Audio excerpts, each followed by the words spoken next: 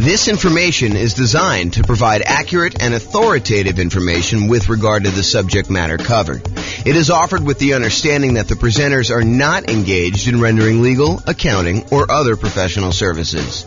If legal advice or other expert advice is required, the services of a competent professional should be sought. Welcome to the Peoria Real Estate Investing and Real Estate Financial Planning Podcast. Learn all about investing in real estate in Peoria, Arizona, with a combination of real estate financial planning and modeling with numbers specific to Peoria. Plus, syndicated, more generalized recordings of live and pre-recorded real estate investing classes, not all of them specific to Peoria. Be sure to stay tuned after the podcast for a message from our sponsors. Hi, this is James Orr. The following is a recording of a class I recorded way back in June of 2021. So why am I publishing a class that's over a year old on October 24th, 2022?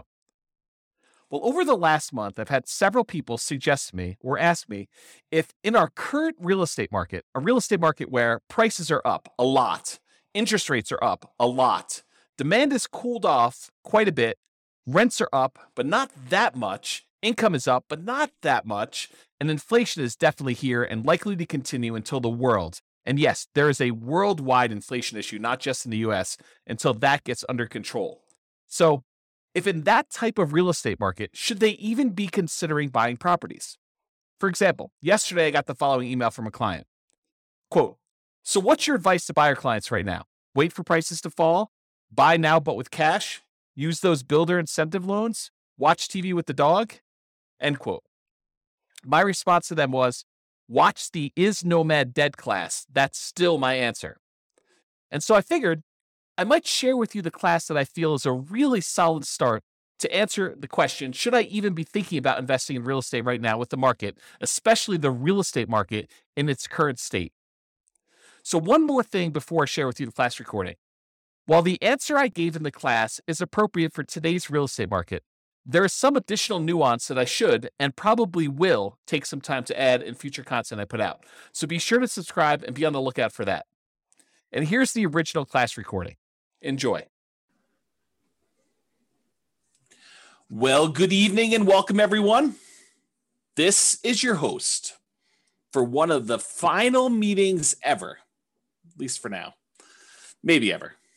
This is not the penultimate. Next week will be the penultimate meeting. This is the penultimate, the third to last meeting that we're ever going to do. So this is going to be, is Nomad dead? Rest in peace, Nomad. It was a good run while it lasted, but it's done. So a couple of announcements. Upcoming classes, you'll notice there's not a lot in the schedule because I'm not doing it anymore. So next week, I am teaching. I told Brian, don't worry about it. I know you're busy. I will take care of this. Analyzing single-family homes, condos, townhomes, and multifamily. Not 100% sure what's going to be in that class yet because I haven't written it.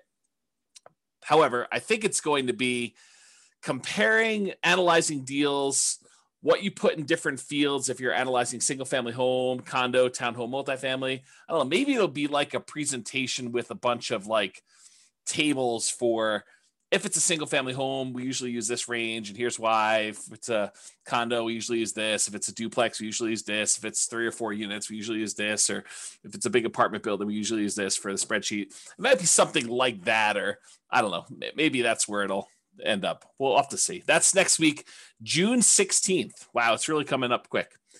Then after that, the final class, the last one. I'm going to go out with a kind of a down note, at least maybe it's a down note, and that is, are we in a bubble? This will sort of be like, I'm leaving. It's over. Hope you guys do well. This is my last prediction. Are we in a bubble? James says this. We'll see. To be determined. Will the real estate market crash? That's the name of the class. We'll see how it goes. That's going to be June 23rd. And you will notice James and Tammy's sabbatical celebration, possible retirement. That has been canceled. Not the sabbatical is being canceled. The class has been canceled. Sabbatical is on. It is totally on. This is sort of like, I don't know. I didn't quite experience this, but this is what I imagine. Senior year, you've already been accepted to college. All your grades are posted. Last week of school. Are you really going to class? Probably not. That's kind of my guess as to what's going on, but I don't know. To be determined. So yeah, school is out for summer. It's exactly right, Austin. But it's even more so. It's not just school is out for summer. It's like school is out. What's the lyric? School is out forever. It's like you're done. I mean, you're totally exactly, Nathan. You got it. That's exactly what's going on.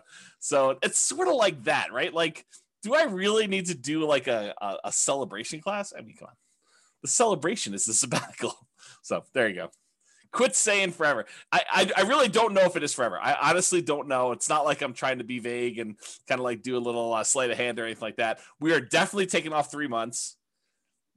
I think there's a really, really good chance that turns into some variation of 6 months. Maybe just, pop our head up for air. Any clients need anything. Otherwise, we're going back into the sabbatical for another 3 months through the end of the year. And if I had to handicap it at this point, I'd say 10%. 10%. That's done forever. We'll see how it goes, though. All right, those are upcoming classes. And there's nothing else in the calendar. Like, go check the NCRAG website. There's nothing else up there. There's no more coming. That's all you got. So, for one of these last classes, I don't know. I'm a big believer in rewarding promptness, like people that are on time and show up on time and do the right thing. I'm almost tempted to like do something really special for people that actually show up for the 6 o'clock kind of like start of the class instead of the 6:05, 6:10, 6:15, sometimes 6:30, sometimes 7 o'clock, people that roll in. Occasionally I'll see someone like RSVP and register for the webinar at like 7:40. Like as if they're going to go and join the webinar at that time. I'm like, really? You're showing up like with the last 20 minutes? There you go. So, all right. So introductions via chat, if you would be so kind for one of the last times, please make sure you switch over to all panelists and attendees.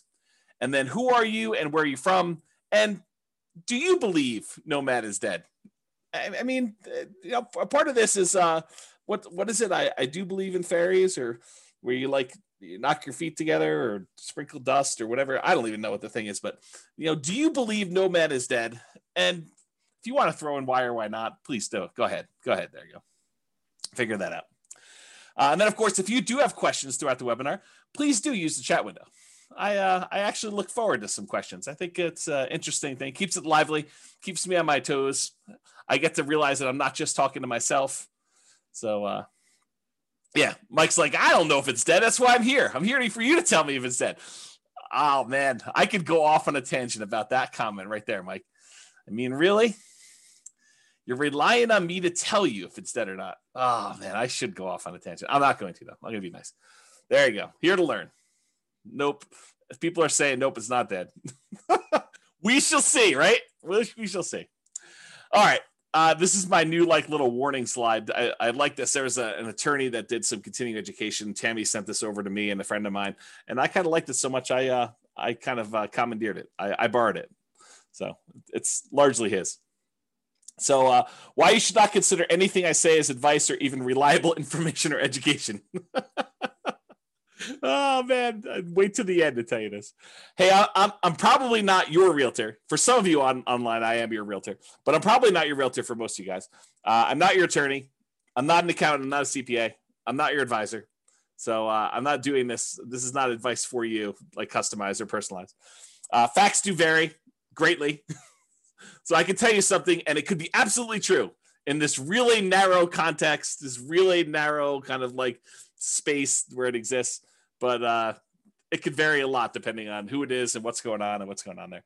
Chances are I don't know what I'm talking about.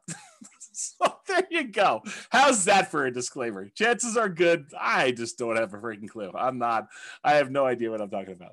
I don't always get good sleep, and I may be fuzzy brained. So there you go. And allergies have kicked in. I don't know if it's allergies have kicked in for you guys, but man, maybe yesterday or today, it's just rough. Like the allergy is like definitely headachy, fuzzy headed, or maybe it's something else. I don't know. I have to see about that. I'm easily confused. Maybe you are too. So there you go. That's my new disclaimer. Oh, there you go. Oh boy. Okay. Is Nomad dead? I am your host, James Orr, real estate broker, at least for now. There we go. Well, I guess we had some questions. I assume that there are no crazy questions. People introducing. That's awesome. You like I've talked this, but are you willing to repeat? Do you recommend calling local banks to ask for their mortgage rate offers? Sabrina, we have an entire class, a 2-hour class on interviewing lenders in order to get rates. And I spent 2 hours answering that question in excruciating detail. The short answer is 3. In general, I recommend you get 3 referrals from people you know and call them all on the same day. And there's details about that. It's not as simple as just call them at will, nilly-willy, all over the place. But there's a 2-hour class on that particular topic. I think if anyone remembers what the title is, it's something like interviewing lenders and estimating rates or something like that. It's good. If anyone remembers what it is, you can share it, and Sabrina can do that. All right, so let's get to some background here. What prompted this class? So over the last several years, and this is not like a unique case, although this particular one was a really nice little special situation for us. There is a neighborhood that if somebody told me, hey, listen, I'm a nomad and I want a nomad in Fort Collins or Northern Colorado, and they said to me, is there, where are the deals? And we would refer them to this one particular neighborhood. I mean, there's other options too, but this was like we used to sort of like, Tammy doesn't use this term, but I sort of considered it our own little personal like honeypot. It's like, somebody wants to kind of buy a house, this is like a really good little deal, a good neighborhood that was good for nomads. We knew the rent ratios, we knew the prices, and the builders were reasonable, prices were good. And I thought the location was good and kind of like how things were there. So I'm going to share with you some numbers from a particular client, and I sort of rounded and stuff like that. And I happened to talk to this client today, and I told them, you're going to be famous. I'm not going to mention you by name, but it's all about you. And there's other clients that they could literally be thinking this is about them had I not told you that I talked to this person today and told them they were going to be famous, because there were more than one client that did this neighborhood and did multiple properties in there. Now, I don't think it's the real estate investor loan comparison deep dive, although that's a good one too. I think the class, I'll have to go look it up. It's something like comparing loan programs or comparing lenders and stuff like that. It was probably 2 years ago. It was before the COVID stuff, because we had it in person. We had it live, and I printed out sheets from a whole bunch of different lenders, and I showed you how to compare lender programs and how to call them all. That it was around there. It's probably like a late in the year. I felt like it was fall or snowing or something like that. Or well, maybe it was spring. I don't know. Maybe I'm misimagining. All these classes merged together. They merged together. All right. So continue on with my kind of like what prompted this class.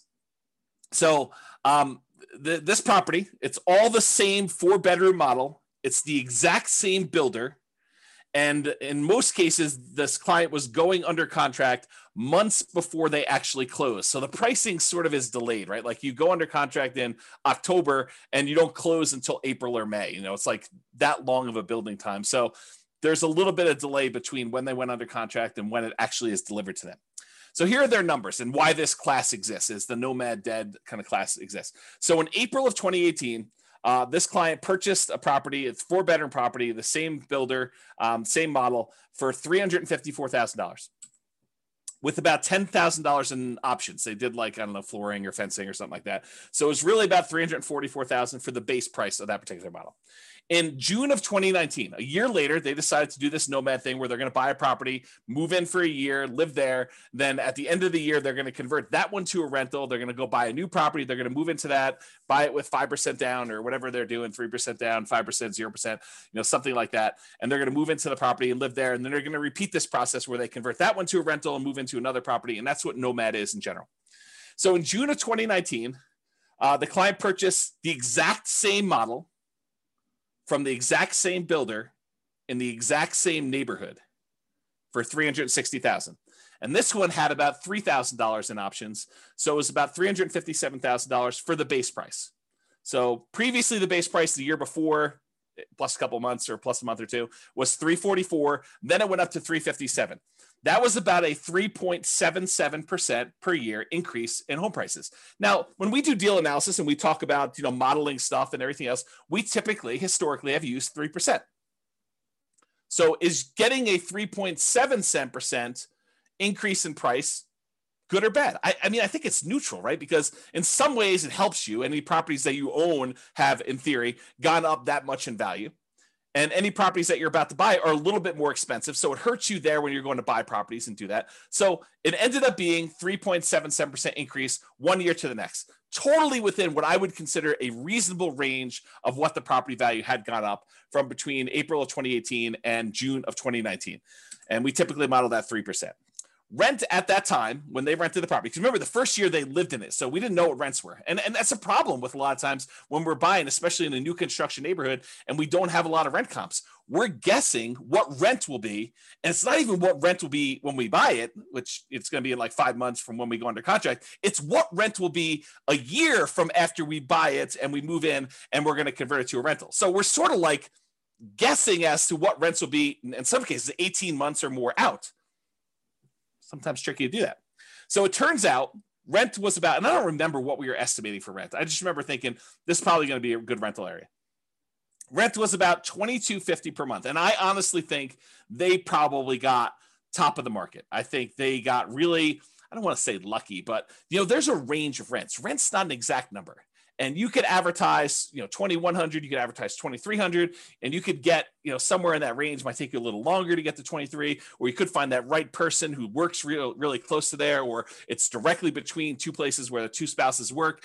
And so it's a great central location. I mean, it's all these reasons why it could be that thing, but rent is not an exact number. And so they got $22.50 per month. I felt as though that was a really good high number for them for rent. I was like, that's awesome. You crushed it. You did really good. So they bought their next property for $360, which is $3K in options. $357 was the base price, and they rented out the one they bought for $354 for $22.50. Okay, so that's what it was, $22.50. Last year in 2020, June of 2020, so like 12 months pretty much since the last one, the client purchased the same exact property, same model, same neighborhood, same builder, for $376, and they had about $3,000 in options and upgrades on that particular one too. So the base price of that one was $373 for the base price. That was about a 4.48% increase from the previous year. So again, we usually use 3%. This time it went up 4.48 in a year. Hot market, property values went up a little bit. So I thought that was encouraging. The property values went up there. And rent actually went down a little bit, or you could say they didn't quite crush it. They didn't get a home run like they did the year before. And so rents were about $2,200 a month in that particular case. So that's what we got. And I should also point out, I don't know if every single data point for this particular example is the same client, because for some of the rents, I have multiple clients in that neighborhood, and they're all doing like a nomadish thing.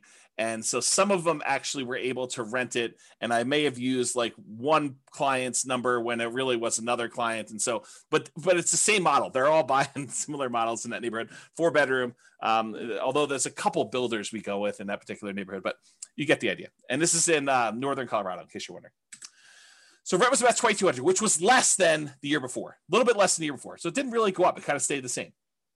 This year, June of 2021, like while I was preparing for this class, I reached out to the builder. I said, hey, what do you have left in inventory for the model that we normally buy? I told them the model. I said, what do you got for me in the same neighborhood? And they told me, are you sitting down? Are you ready for this? $477,950. Pause for dramatic effect. Take a drink. That's right. So last year, the base price was $373. This year, the base price is $477,950. To which I did a quick calculation. That is a 28.15% increase from the previous year. So I start thinking to myself, and by the way, rent is about $2,300. So rents were maybe $2,250, somewhere in there. They were getting about $2,300 a month in rent for the model, same neighborhood thing there. So rents did not go up 28.15% there. And Bob and Barbie are saying, because of building costs, I think building costs are a major factor in this. Are they the only thing that's going on? Absolutely not. there's just ridiculous demand right now for properties. And so I think it's a combination of increased building costs, lack of inventory, lack of speed, the ability for them to get these properties built. Maybe there's some staffing issues. I heard there's a whole bunch of people that are opting not to work and staying home and collecting some type of pay for not working and, stuff like that. So there's a bunch of stuff like that going on, right? And so this is what prompts a class called Is Nomad Dead? Prices are up a lot, like not just 5%, 6%, 7%, which we could have modeled. I mean, we could have done that, right? So prices are up a lot, like 28.51%. And by the way, this is an extreme example. It's not like where it is every single place, but I think that we're seeing prices increase quite a bit, maybe not the 28.15% across the board, right? You could go find another neighborhood where you're like, oh, prices are up, but not 28%, right? Like quite a bit, but not that much. So prices are up a lot. Demand is up a lot. This multiple offers on a lot of these properties. There's waiting lists for some builders in order to get into properties now. It's pretty ridiculous right now, which, as an aside, if ever there was a time for someone to take 3 months off, might it be during one of the craziest real estate markets ever, where it's really hard to serve clients because they're having to go out and make 10 offers to get one property accepted, or they have to be on waiting lists even for new construction, or prices have jumped up really fast and rents are sort of lagging behind. If ever there was a time for a real estate broker who was kind of getting a little bit burned out, a little bit, needed a little break, for them to take 3 months off, might it be Q3 2021? I don't know. I'm just saying hypothetically, not saying anything in particular. I'm not calling anyone out by name, not doing any of that, but I'm just saying, maybe. Okay. So demand is up. Interest rates are down, which I'll show you here in a second, but not that much. They didn't go down like that crazy. So it's not like the price is, the same, like, the monthly payment's the same. Rents are up, but not that much. I mean, they're not like 28.15%, like it's pretty crazy to think about this nonsense.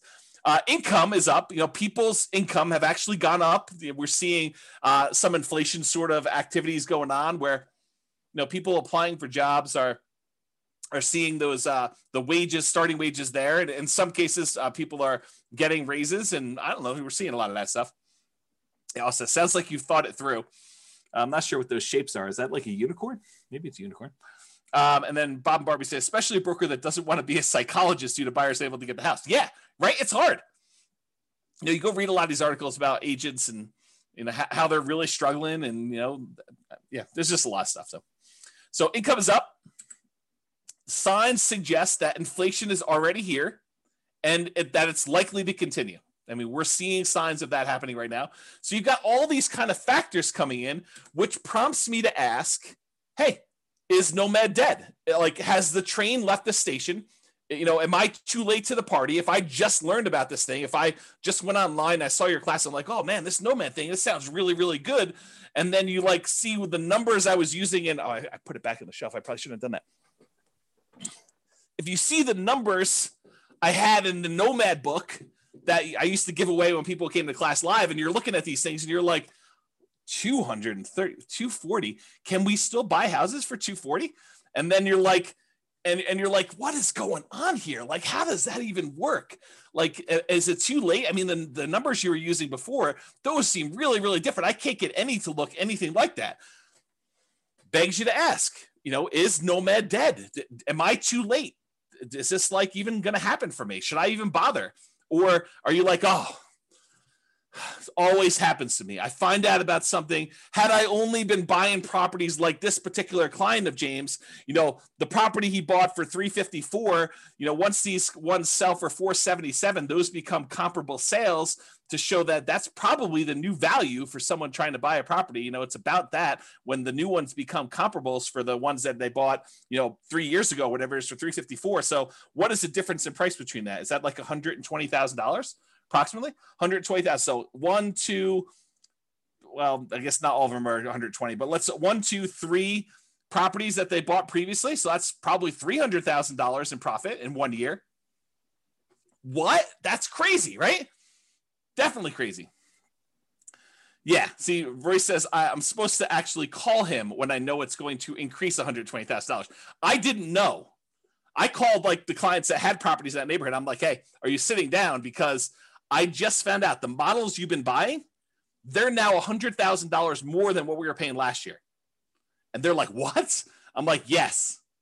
And we just had to wait for them to sell because it's just crazy. Okay. So this is why there's a class called Is Nomad Dead? And we will find out. So because I did this particular one builder, I went and I looked at some historical data on another builder that we like here in Northern Colorado. Yeah, cue the charts. Exactly, Steve. You're right, buddy. Here we go.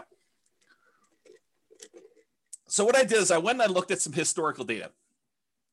And I'll tell you how I got this chart because I think it's instructive and it's probably interesting to some folks, especially the more the nerdy, geeky ones. And, you know who you are.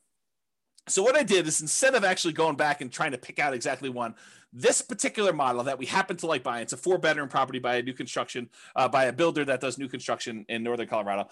And I went all the way back to about 2014 data because I think that's when it stopped. I think that's when it started, rather. I think this is that particular property when they started building this model with these specs.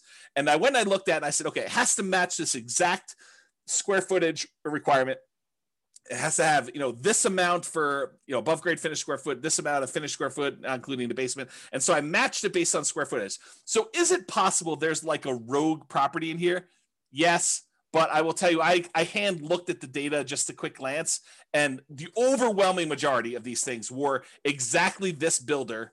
By the way, don't call me during Craig, because I had to turn my phone off.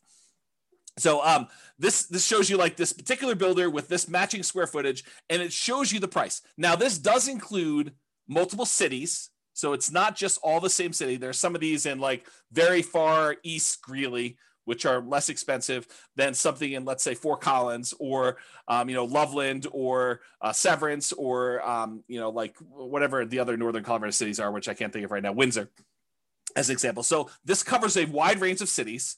And it also covers a wide range of what upgrades people do. Just as an example, when my clients typically buy a property from this particular builder, we talk to them about the pros and cons of rolling in all of the upgrades: backyard landscaping, backyard fence, air conditioning, the upgraded appliance package. So there's all these extra things that we usually talk about. Hey, look, you could go ahead and add all these things after closing and save yourself some money because the builder has definitely marked them up. Or if you decide to roll them in and have the builder provide them, you're paying a premium, but you're able to finance them. And so you're only putting out 5% or 20% or 25% of the value of the thing because you're financing the rest at some really low interest rate. And so there's a range of what these values would be. It's not like this one got bid up or anything like that. And maybe that this person who bought this particular property right here, where my mouse went, decided to roll all their stuff in, or maybe they had a lot premium because it backed out to open space or something like that. And so there's all these different factors as to where they are. But in general, you can see the trend. The trend is up and to the right.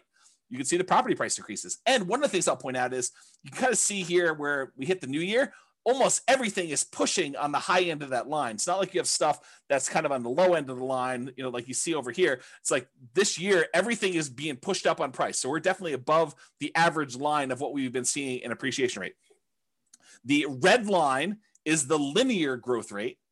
The black line is the exponential growth rate. So it's a little bit better than linear as far as growth goes. That's how I would interpret that data. I don't know if Andrew is on or something like that, who's a big math guy, but he could correct me if I'm wrong in my analysis of this particular chart.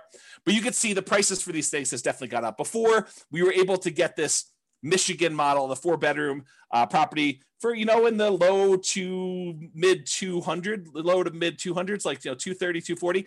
And if you remember, this is about the time that this book was written.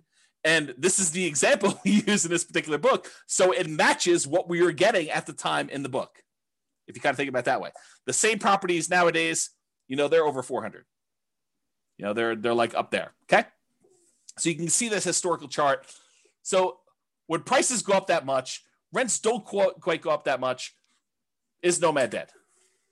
All right, so I'm going to do some comparisons, because I think that's what you want to know, right? You're like, hey, listen, I read the 2015, the original Nomad book, and the numbers are not what they are today. Yeah, no joke, right? So let's go think about Nomad then and now. Here they are. So back in the 2015 original Nomad book, the purchase price we used was $238,875. That was the base price with some upgrades thrown in for buying at the time, it was basically a Michigan model, although you could make an argument it was any other house that was similar characteristics. It didn't have to be that, but that's what we used when I modeled it. Okay. So it's $238,875. The purchase price today for that same model with the same upgrades, $437,375. Now, this is not a true compounding annual growth rate comparison, right? Because it's not like we have the same house and the same house sold. It's like you have the same house that may be in a different neighborhood. It may be in a metro district. It may not be in a metro district. It may, on average back to better location or be in a better, a place, a better city, any of these things kind of factor. So it's not truly a compounding annual growth rate, but I did do the math for you that says, hey, look, if they were like 240 or so back then, and now they're 440 or so right now, what is the annual growth rate for that 6-year period between those? Turns out the growth rate for those properties during that time was about 10.61% per year, compounding annual growth rate. Craziness. Okay. So we were estimating 3%. So when properties do better than that, it helps you for all the properties that you own. It hurts you because you're buying more expensive properties as you're moving forward. So it helps and hurts depending on where you are in the process. Now, back then, in 2015, the interest rate we used when we did our deal analysis in the book was 4.5%. And we talked about using a lender paid PMI, private mortgage insurance. Go watch the whole 2-hour class on private mortgage insurance. I'm not going to cover it here in detail, but basically the lender increases the rate slightly. And instead of charging you a monthly PMI payment, it's included in the interest rate. Okay. So that was a 4.5% lender paid PMI rate, the overall interest rate with 5% down. Today, maybe not today, but when I did the comparing loans class, I called to the lender. We did a whole spreadsheet on this. The interest rate was 3.625% with lender paid PMI with 5% down. So it was 4.5. Now it's 3.625. So that actually got better. That might help us, right? Steven or Stefan says, where do we watch the older videos? You're in a really weird spot because I'm like shutting everything down for going to thing. Right now, though, you could probably still watch like 100 of them. By watch, I mean listen, on the podcast. But I would go download them tonight. Like while you're here, go download them because I am this close to actually shutting everything down and pulling everything off the podcast too. So go download what you want. You can actually go subscribe to it and then click download on all of them. They'll stay on your phone even if I delete them, is my understanding. And then go listen to the ones you want there. If somebody wants to put the thing on there, I think it's Nomad Real Estate Investing Podcast. But if someone happens to have the link and is willing to be nice to Steven, you can put them on there. Okay, so I'll continue with the class up. So interest rates were worse, 4.5. Now they're better, 3.625. And then the estimated principal, interest, taxes, insurance, that's PITI, plus the HOA, plus the PMI.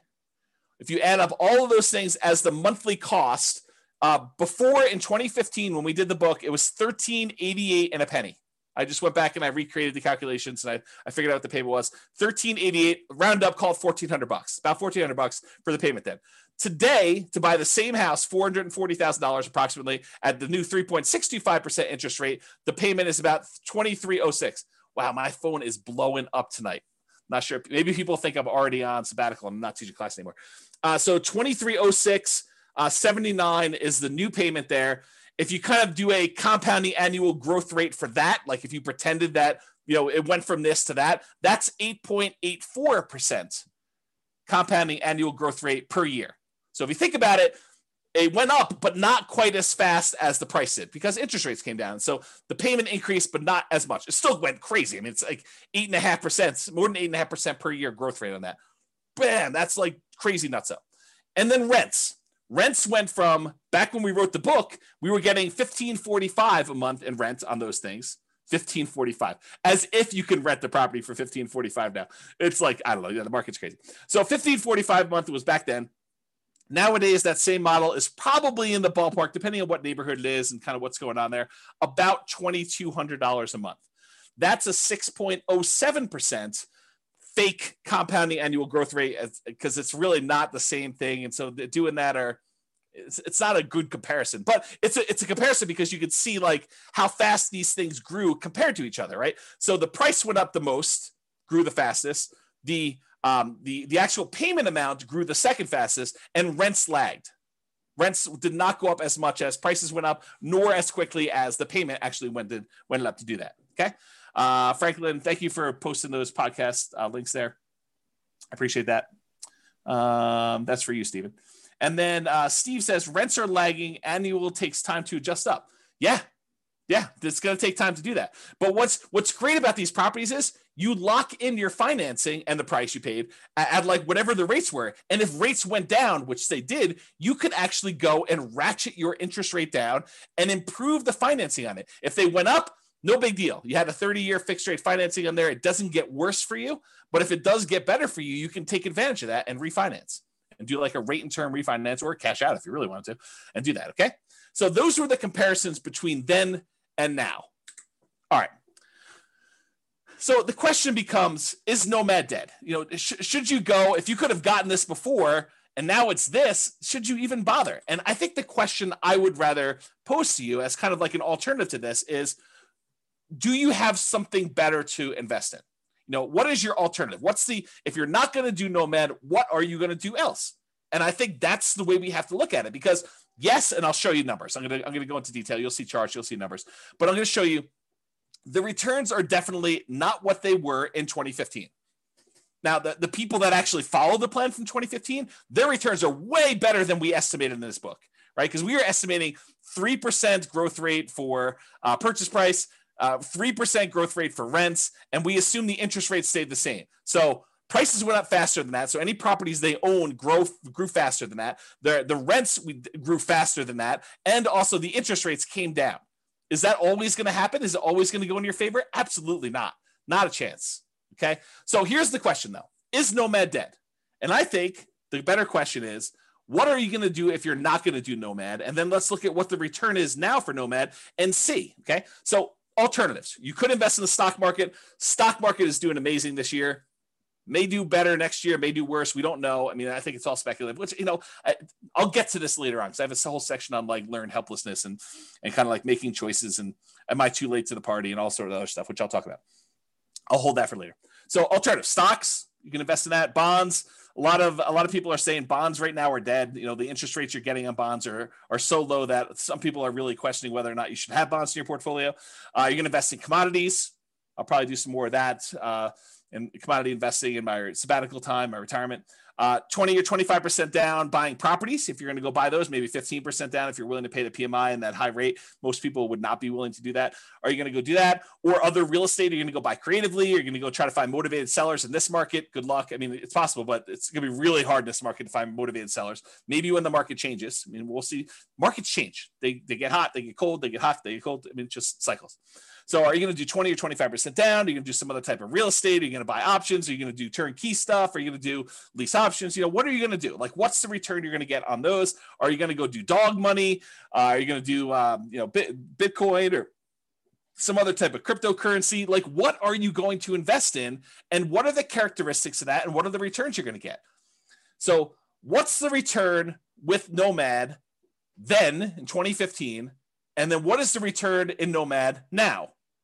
And I'm not going to use the like crazy returns we saw. I'm going to use what we estimated the returns were going to be, that 3% slow and steady growth rate. Because if I go back to 2015 and I use some ridiculously high, 10% return year, it's going to look crazy. It's going to look awesome.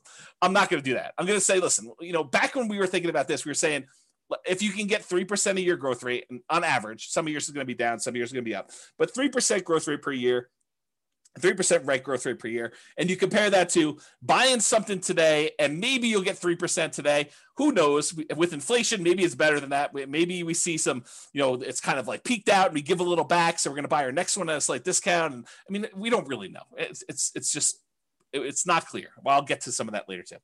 So if you compare what you can get now, maybe to what you had before, or what you can get with the other options you're thinking about today, what are the returns you're going to get in stocks or bonds or commodities or whatever else you're going to invest in? What are your choices there? And does it make sense for you to do Nomad? And then you can determine, is Nomad dead or not for you based on your specific situation. Okay.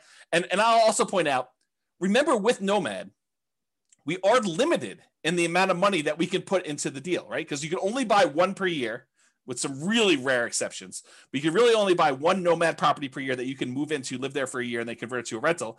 And most of the time, we're opting to put 5% down and not more, because if we put more, we tend to actually lower the overall return because we're less leveraged. Okay. So we're somewhat restricted. So you're going to put a little bit into this Nomad thing. And then I think if you have extra money, you're either going to build up your reserves and kind of prepare for the next thing, or you're going to invest in something else, stocks, bonds, commodities, CDs, whatever it is that makes sense for you. Okay.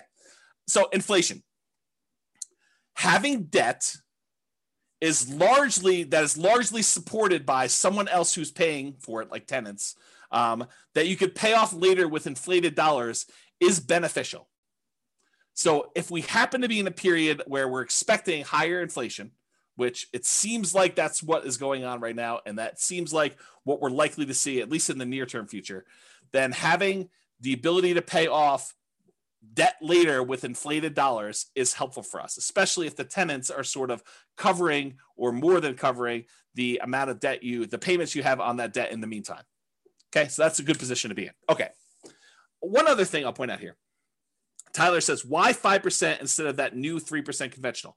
We talk about this in the financing Nomad class. A lot of times doing the 3% might make sense for you if you're short on down payment, but the interest rate is usually worse on the 3% one. And so you need to make that decision for yourself. If you go watch the class on like the loan comparison deep dive, I talk about the difference between a 3% loan and a 5% loan and what the actual monthly payment difference would look like. But if you can only do the 3% because that's where your down payment is, or you'd rather have more reserves, go for it. You're usually limited on how many you can do too. So we do the 5% all the way up to 10 loans or more for owner occupant. The 3%, you're going to be limited in how many you can do. But there's more detail on that in other classes. That's really not a topic for tonight. Okay. You're not committing to 10 nomads. So I want to point this out up front. It's not like you have to decide today that I'm going to do this 10 nomad plan. 10 is arbitrary. I hope you guys know that, right? Like we sort of plan it out for you and put it in front of you so that you can see what it looks like if you go that far out. But you don't have to do 10. You could do 1. You could do 3. You could do 7. You could do 14. You could do 27 of these. Okay. There's no limits, high or low, on how many you have to do. You're choosing to purchase one property. You're making a decision today. Okay. Today, with the knowledge I have, with the information I have right now, with my current financial situation, with my current reserves, with my current amount I've set aside to invest, with my current risk tolerance, with my current family situation, with my current job situation, I am going to either choose to buy one house or I'm going to choose not to buy a house. It's a single decision point. You're not saying, I'm getting married, I'm doing this 10 nomad thing deal. You don't have to decide that. It's one. Then, once you buy the one, you move in there, you're living there, you save your money. You continue to educate yourself over the next year. There's zero pressure to do a second one. If you decide you want to do it, great. If you decide you don't want to do it, great. You don't have to do more. You decide if you want to do one more at that point. It's up to you. Okay. You only repeat this if it still makes sense to you. You reevaluate. Here's my new job situation. Here's my new financial situation. Here's my new reserve situation. Here's my new down payment. Here's what I think the market might or might not do. Although, good luck with that. Here's what I think is going to do there. It's like all this stuff you take into account and you decide, do I want to move forward with another one? Yes or no? If it makes sense, you do another one. Yeah. Roy says, speak for yourself. Those numbers say buy 10, obviously. Right. And I think there's a case to be made that you'll get to the next point and you'll be like, what are my options? What else can I invest in? Oh, this Nomad thing is the best returning investment I could possibly make. I'm going to choose to do that. But you need to decide that on your own. There are no promises being made. There's no guarantees in life, period. Okay. So I personally think there is power in making good decisions repeatedly. Think about good habits. I'm a bad example of this, but eating good, healthy food every day, getting good regular exercise, investing in long-term relationships, all those things, the good habits that you put in and make, compounding effects over time, I think you're rewarded for that. but you can get feedback through the Nomad process and other things. But you can get feedback on the Nomad thing, and you can make better distinctions, and you can improve your decision making over time. So next year, you may say, this 2-bedroom property I bought in, the right over the border in Wyoming wasn't the best investment for me. Maybe I'll do a 3-bedroom or 4-bedroom, or maybe I'll come a little bit south into northern Colorado or whatever it is. So you go and you kind of like evaluate whatever that is for you, and you make better distinctions and you make better decisions over time. Does that mean that you are automatically going to make better decisions? No, but you'll make different decisions, and you'll say, oh, that was even worse than what I tried before. I should do something different next time, which we'll talk about more when we talk about learned helplessness. Okay. So there you go. So let's take a look at this cash flow power meter, 2015, then and now in 2021. There's a whole class on the cash flow power meter where I explain to you what's going on here, but this shows you a relative measure of how good the cash flow is on a particular property we're considering. And back in 2015, we were right in the middle. This little black line here shows that you were right in the middle, where you would have positive cash flow only if you took into account the cash flow from depreciation, the actual tax benefits of owning that property. Otherwise, it would be slightly negative cash flow. That's what having it in this yellow section means. It means that if you take into account the cash flow from depreciation, the tax benefits of owning the rental property, then this would be slightly positive with cash flow if you take that into account. Otherwise, it's negative. In 2021, even if you take into account the cash flow from depreciation, it's negative with 5% down. That's what this is showing you. It's showing you that it's red, it's negative. You manage it yourself, including the tax benefits, it's negative cash flow right now if you're going to buy properties. So there you go. That's what we're seeing right now. Comparing them to now. Time for a beverage here. All right, here we go. And just to show you a kind of comparison, I showed you the same chart before. This is the 2015, 6 years ago, 5% down Nomad book, right in the middle of this cash flow from depreciation thing. And then I showed you today, 2021, if you put that 5% down, it would be that negative cash flow. If you decided to put 20% down as a non-owner occupant, you did not occupy the property, we're not moving in here with this 20% down, then it would still be slightly negative cash flow. So if you go buy a rental property today in northern Colorado and you bought this particular new construction as a similar example, you'd still have negative cash flow even if you put 20% down. Back in 2015, if you put 20% down, it would be positive cash flow. Barely, but positive. Okay. And then if you put 25% down and you bought this as a regular rental, you would have slightly positive cash flow. It's in this light green area if you managed it yourself, because this dark green area is showing you what happens when you have a professional property manager in there. So this is the cutoff line between you managing it yourself and having a professional property manager. So you put 25% down. If you're buying this property, you would have slightly positive cash flow if you managed it yourself, or negative cash flow if you had a professional property manager doing it yourself. Same property, just 3 different financing types that I showed you to compare.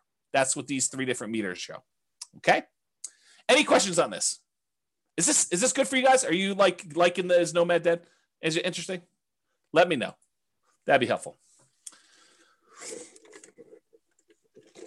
As I drink my beverage. Okay, it's interesting for at least one person.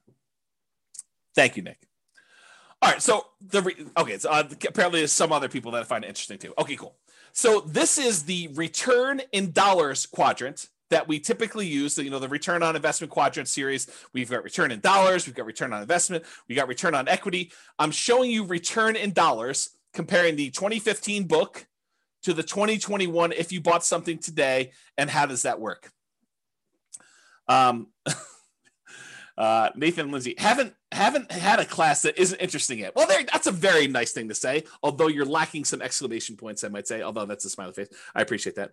Love the neediness of the presentation. I'm not sure what neediness. I don't know if that's good. Neediness. Suck up. Yeah, there you go. Roy said, I think he was talking to Nathan and Lindsay about being a suck up. There you go. Royce, you should switch it all to all panelists and attendees so that you can trash talk directly instead of just trash talking to me.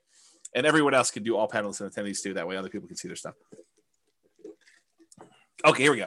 So what this shows you is the amount of dollars that you're getting in return in the first year for buying a property this way, and by the way, I do know that you're technically not renting the property in year one as a nomad, but I'm pretending as if you did.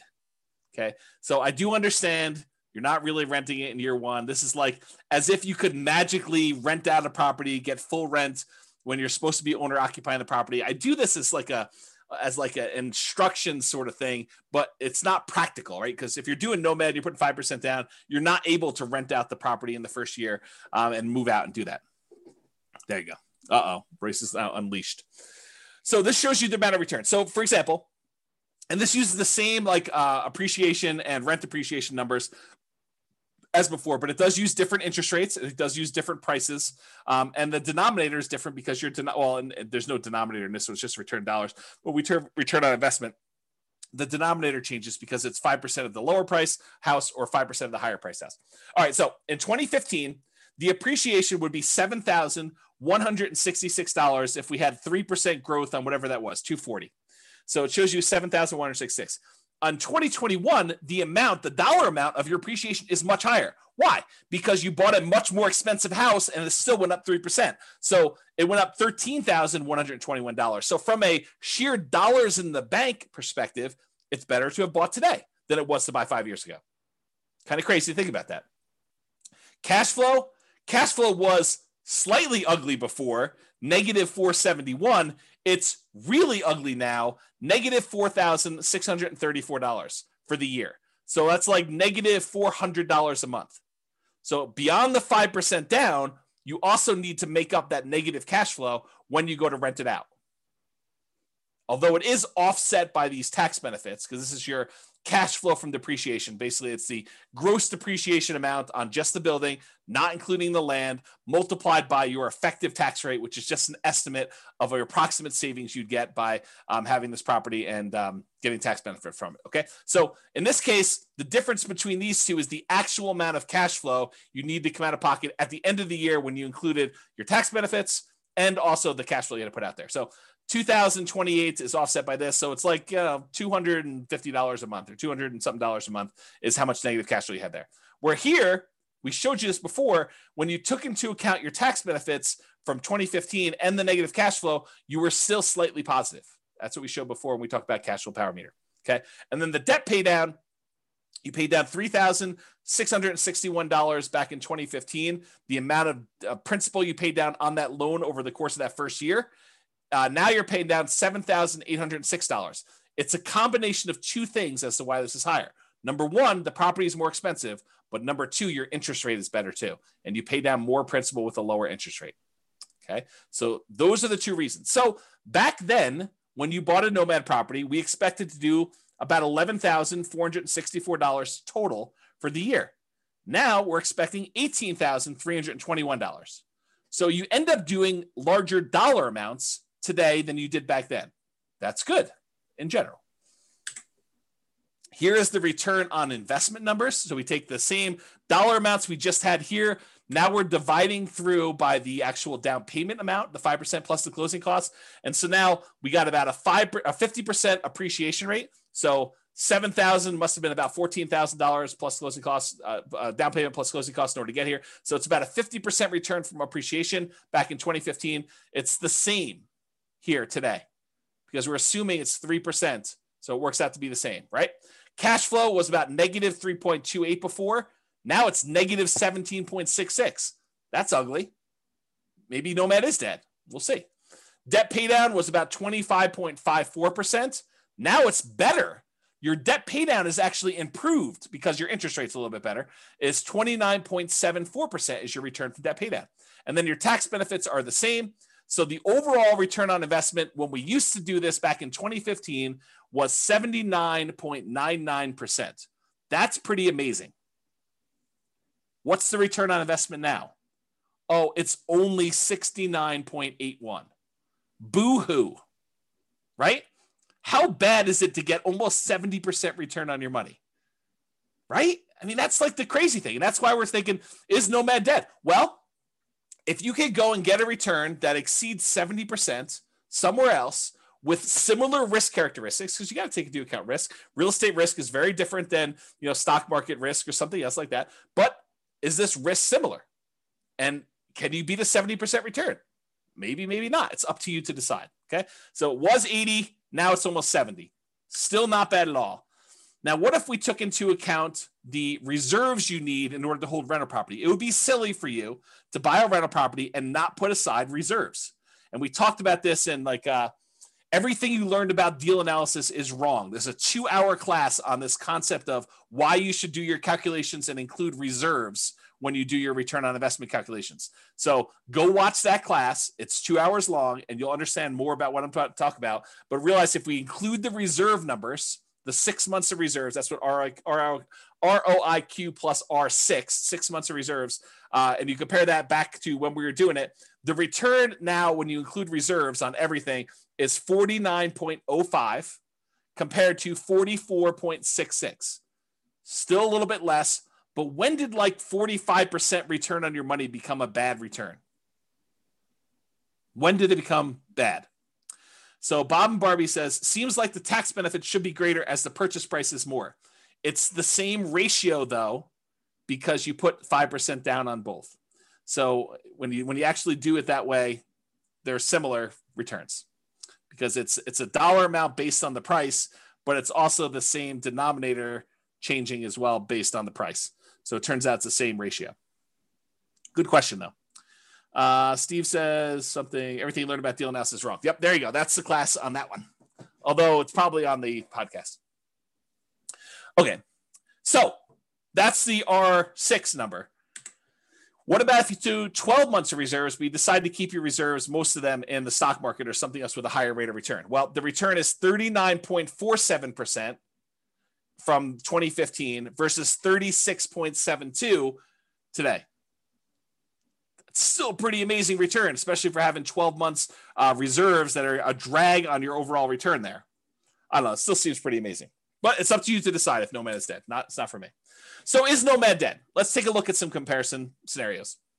So because I have this pretty cool software that allows me to do models of scenarios and run out situations for people, I ran 5 different scenarios to compare, and then I added a couple more at the end because I thought I might have time. We'll see if I get there. So the original Nomad with 2015 numbers, I did that as kind of like a baseline. Said, okay, this is what we thought it would be before. I just sort of laid it out there and I ran it and I showed you what that looked like. Then I did 2021 Nomad right now. And I did a couple different situations there. I did doing 10 Nomads, which is the most similar comparison to the 2015 ones. And then any extra cash I did in stocks, which is the same thing I did in 2015, by the way. And then I also compared it to, hey, listen, if I'm not going to do this Nomad thing in 2021, maybe I'm going to buy just a house to live in, and I'm going to take all the rest of my money and I'm just going to invest it in stocks. So I ran that too. And I think I used 8% for the stock market return. Okay. And then I did another scenario where I said, okay, you're going to buy a house to live in, one owner occupant property, and you're going to actually save up to buy 20% down properties. And you're going to buy 9 rentals with 20% down. And then the last one I did is you're going to buy a house to live in with 5% down, and you're going to buy 9 25% down rental properties.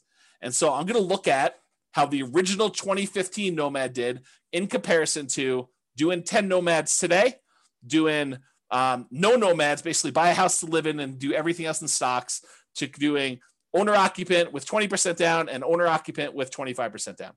And you'll have 9 rentals for all those things. Okay. Here we go.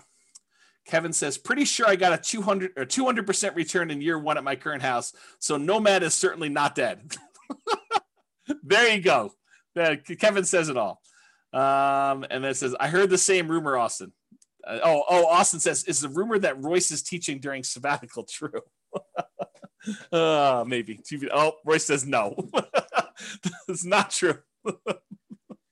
That's pretty good.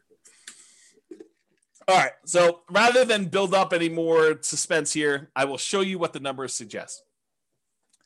So, yes, it is true. 2015 Nomad was amazing.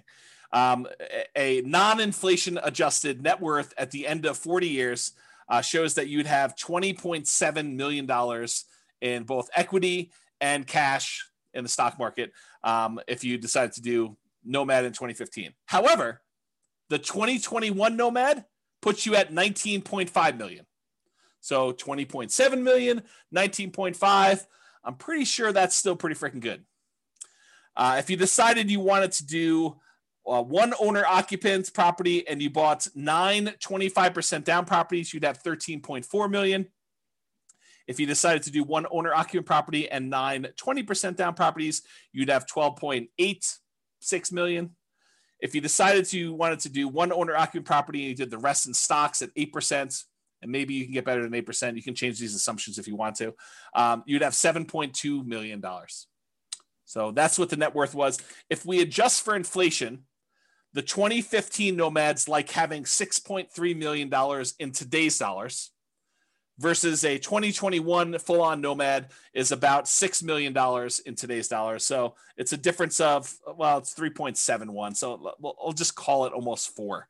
So $400,000 difference between one and the other, if you think of it that way. The ones where you do other stuff, just in, it's like 4 million, and 2.2 million. Daniel says, do you have simulation that shows for markets that are slowly growing, stagnant, or slowly declining? Slightly declining. Yes, I do. In fact, the software allows you to do whatever you want. That's why I wrote it.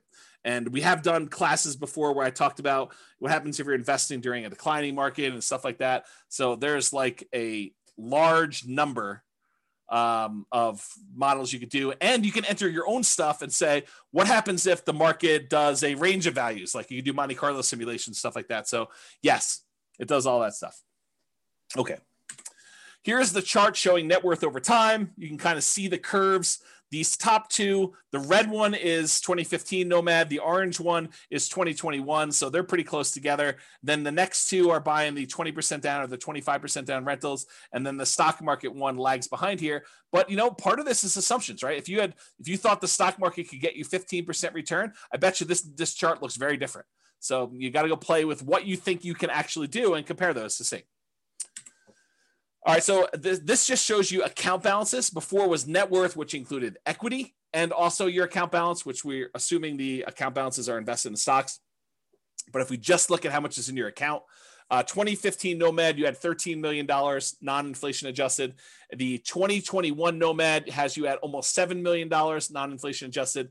And then the other ones had you at, let's say 3, 2.7, and 5.8. The one where you invest in stocks, the overwhelming majority of your money is in cash because you don't really have a lot of equity besides the one house you bought. So that's why your number is so much bigger than the other ones there. Okay. If we adjust for inflation, 2015 Nomad's like 4 million, 2021 Nomad's like 2.1 million. And that's partially because the account balances on the earlier Nomad is a lot more because, as you're about to see, with the way that I modeled this, I didn't assume your savings was increasing that much more. So it took you longer to buy these more expensive properties. So it's much slower for you to acquire properties, which means that your cash flow lags a lot. When you did Nomad back in 2015, I assumed you could buy them very quickly. So, and I didn't really change the income much between 2015 and 2021. I think I increased it by 3% a year. So that's why you're seeing a difference there. Kind of tricky. So it shows you your account balances over time. These are the ones where you're buying properties later in the game. So you can see they're kind of like little dips whenever you put a big down payment on a property. And so that's why that grows. And you can see these other ones here, you got the lead. Your cash balance in 2015 is much bigger. So this is what I was talking about before. With 2015 Nomad, the way that I set up the assumptions is I said, you are saving enough that you have enough for a 5% down payment every year. And so, well, maybe not every year because this line looks a little longer, but it was pretty quick. So you're acquiring properties much faster, and then you get to 10 properties very quickly when you're doing 2015 Nomad. Maybe not every 12 months, but pretty close. Pretty close. However, when you did 2021 Nomad, I assume that it took you a lot longer to save up for those 5% downs because I think for a lot of folks, it will take them longer. They're not able to do every 12 months. Now, if you have a great income, you have a great job, or you have money set aside and you have the ability to do this every 12 months on the 12 months, it's going to look a lot better than this. But because of the way I modeled it, it took a lot longer for you to get to the point where you acquire these properties. If you speed this up and it becomes back here, it looks much different. It looks better. Okay. Now, these other ones is buying 20% and 25% down. It takes you a lot longer to save up 20% or 25% with the same income and same savings rate than it did for you to do the Nomad. That's one of the benefits of doing Nomad is that you can acquire properties earlier because you don't have to save up 20% down plus reserves or 25% down plus reserves. You only have to save up 5% down plus reserves in order to be able to start acquiring your properties. Okay? And then this other one, you basically bought one property and you lived there and you had stocks. So you bought no other properties. That's the one with just stocks. Any questions on this? Am I going too fast? Am I going too slow? Just want to make sure we're covering it, but I don't want to bore you either. Well, let me know. I'll continue on in the meantime. All right, good. All right, so this is that chart that shows you what phase of financial independence. If you guys came to last week's class, I think it was last week's class. Was it last week's class I went over the stages and phases of financial independence, retiring early, and I covered all those? Well, if it wasn't, it was recently. Yeah, so and so basically it shows you what phase you're in. And with 2015 Nomad, you get to phase 2 pretty quickly, the earliest. Then you actually get to phase 3, and you eventually get to phase 4 in your, before your 40 years is up. With the one where you're doing 2021, since it takes you a lot longer to start acquiring the properties because your savings rate isn't enough to get you to do it really, really quickly, because I handicapped it by showing you a reasonable savings rate, the same savings rate you had before for the 2015 one. Then you barely get into phase 2 where you have enough for lean fire.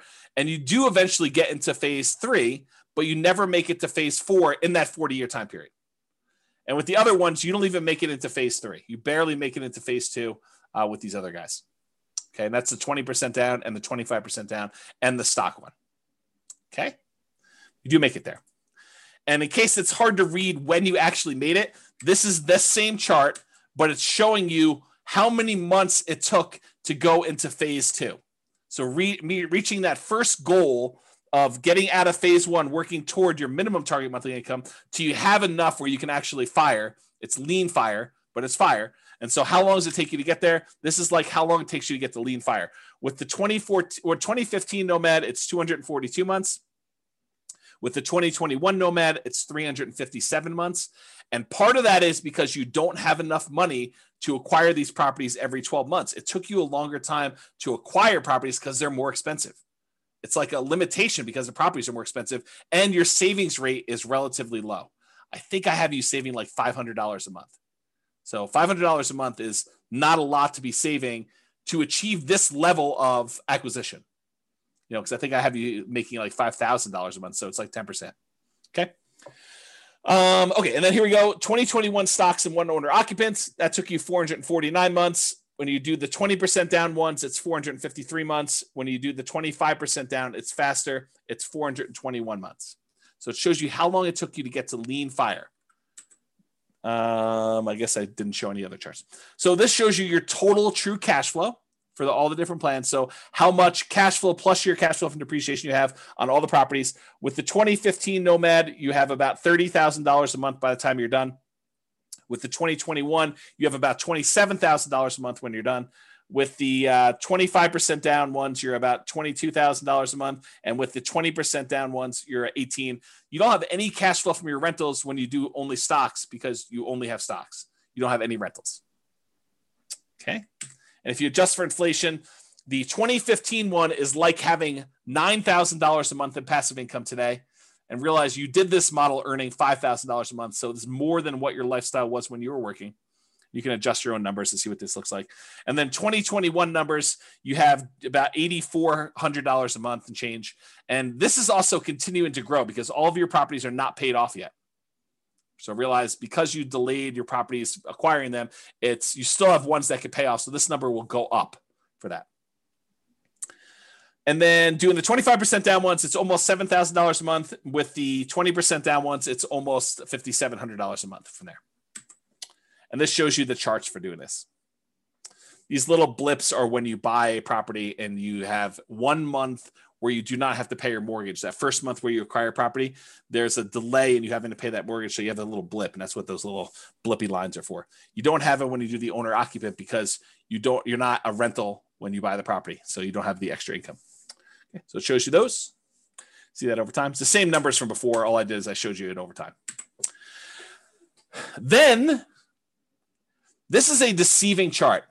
It's deceptive. It's really deceptive. Actually, I almost contemplated not including it, but I wanted to show you because you're looking at this. This shows you the cumulative, the sum of all the negative cash flows you've had on your property.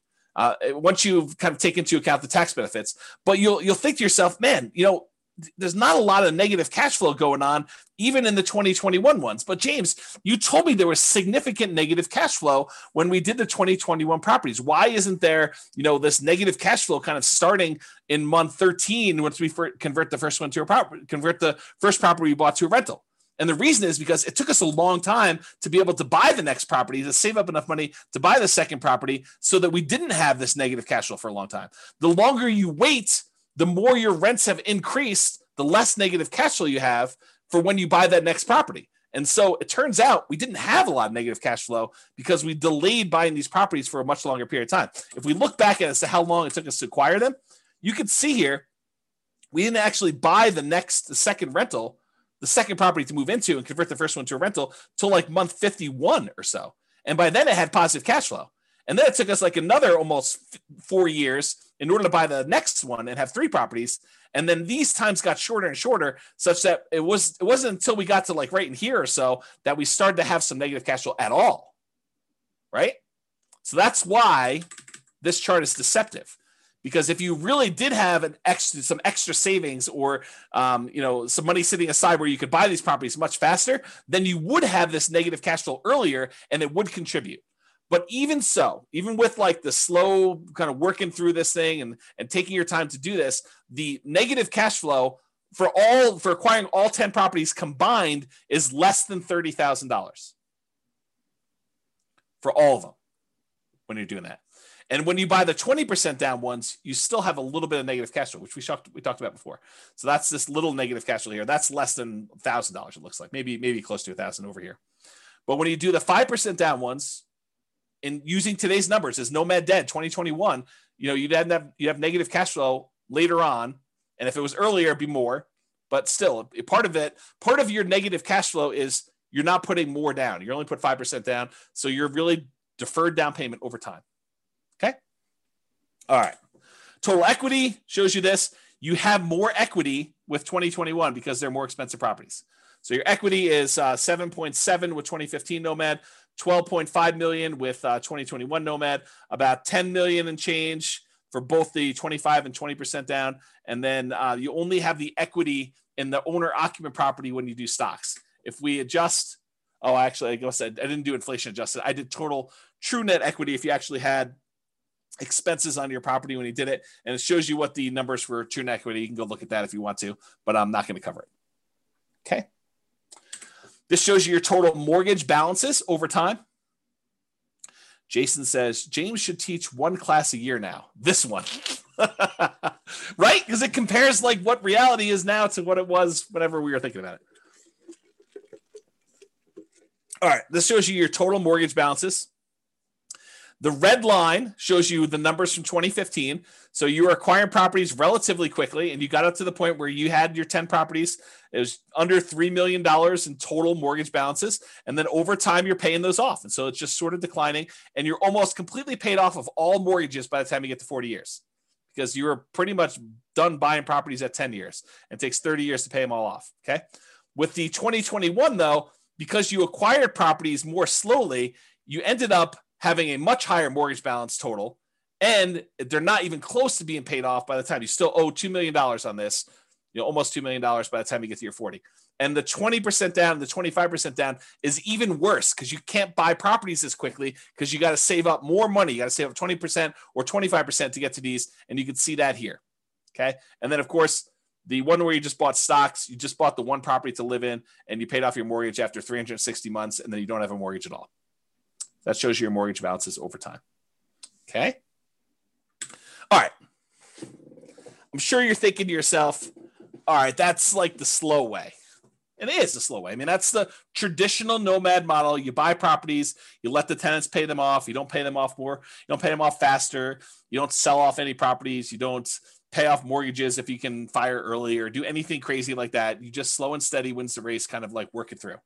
This is not intended to be in any way a full class on speeding it up or doing anything like that. I've already taught tons of classes on that. I'm sure I guess I won't teach any more classes, so I shouldn't say that. So maybe I'll teach classes on speeding it up in the future, or maybe I'll do, I don't know, who knows what's going on. With that being said, there's other stuff you can go reference for speeding it up. But I did want to show you a couple things. So this is that chart from before where I showed you how long it took you to get to lean fire, essentially, minimum target monthly income in retirement. And this is all the old ones. So 2015, it took you 242 months to get there. In 2021, doing regular Nomad took you 357 months. But I added a couple extra ones. I added these two to the bottom. In 2021, if you sell properties to pay off mortgages to achieve financial independence. So if you get to the point where if you sell off some of your properties, you could pay off the other ones that you own, and that would get you to your minimum target monthly income retirement, then do that. And how long does it take you to get there? Well, it turns out that takes 293 months for you to get to the point where you have enough equity where you could sell off your properties, you pay capital gains, you pay depreciation recapture, you pay your closing costs, you pay your real estate commissions, you subtract all those out. So it's really a net dollar amount that you really walk away with. You take that money, you pay off the remaining mortgages on the rental properties you own, and you get to fire. You get to the point where that is enough so that you have a minimum target monthly income in retirement to support yourself, lean fire, another way of saying that. And that takes 293 months using this strategy. And that's still with you acquiring them slower. Right? Because you're not able to acquire them very quickly. So it still takes 293 months. Now, remember, in 2015, it took you 242. It's 293 now, and that's faster than the 357 if you didn't do this. I don't know. That seems like a reasonable, kind of a reasonable timeline to do this, right? For saving basically 10% of your income. I don't know. That seems pretty good to me. And then this last one is if you sell off all of your properties and you use the proceeds to invest in the stock market, and you had the money in the stock market produce I used 4% safe withdrawal rate. So instead of having rentals, you have 4% safe withdrawal rate, and the money is all in the stock market now. It takes you 291 months to get to the point where you have enough equity in your properties after capital gains, depreciation recapture, closing costs or transaction costs, real estate commissions. So the net you take away, you put into the stock market, and if you took a 4% safe withdrawal rate, that would allow you to have your minimum target monthly income for retirement. It took you 291 months to do that. Okay. Which is a couple months faster than selling off some properties to pay off the other ones and do it with rentals. Some people would prefer to have free and clear rentals when they retire. Some people would prefer to have their money in something else like the stock market. And it could be anything else. I just happen to use the stock market as an example. Okay. Any questions on this? Now, this one is the minimum target monthly income retirement. This is lean fire. This, though, is your ideal target monthly income in retirement, which is a higher dollar amount. I think I use $10K a month. I think I use $10,000. I think this is I think this is the point to get to $5,000 a month. I think this is the point to get to $10,000 a month. And you can see that how long it took you in 2015, 353 months in order to get to your 10K a month income, passive income, versus 2021 took you 417 months to get to 10K a month of passive income. And then here, the sell off the properties and achieve fire, it actually took you longer to do it, 428 months, and it took you longer, 460 months to do that. So it would have been better for you to just do the traditional plan here and get there. Okay. All right. Which, by the way, makes sense because you sold off your properties much earlier so that you could retire earlier. Like, I don't want to leave this here and have you guys think, well, why would I do it then? Because you actually got to retire at month 293, and then you still achieved 10K a month income by month 428. So it's a little bit longer to get to your 10K a month, but you still got to retire earlier than you did before. That's why you'd still do it. Okay. In case that wasn't clear. All right. So, actually, someone who is on, I won't name their name, would appreciate this. So a client of mine reached out to me. Let me answer the question and then I'll come back to the story. So Cece says, why was it slower for the 10K per month? Because it took you longer. It took you this much time in order to get to the point where you had $10,000 a month coming in. This is the amount of time it took you to get to $5,000 a month coming in. So you got here, and then you still need to go a long ways to get to 5K a month more. And so that's why it took longer to get there. If it's not clear, ask me at the end for questions. We can talk about it some more. All right. So I had a client reach out to me, and they had said, hey, I always was interested in these, condos in Heather Ridge. It's a certain neighborhood in Fort Collins, kind of a lower price condo, a very inexpensive condo in Northern Colorado. And so I thought to myself, why not show what these lower price condos are in Northern Colorado? Because, some people are scared away. They're like, man, I don't know. I can't afford, income wise, a $440,000 property, James. I don't know. Maybe I'm crazy, but I can't do it. No worries. So here's lower price Nomad, right? So there were 9 condos listed or sold in Fort Collins, in Heather Ridge in 2021, in the last 6 months of this year, in what probably is the hottest, craziest market I think I've ever seen. There were 6 properties that were for sale.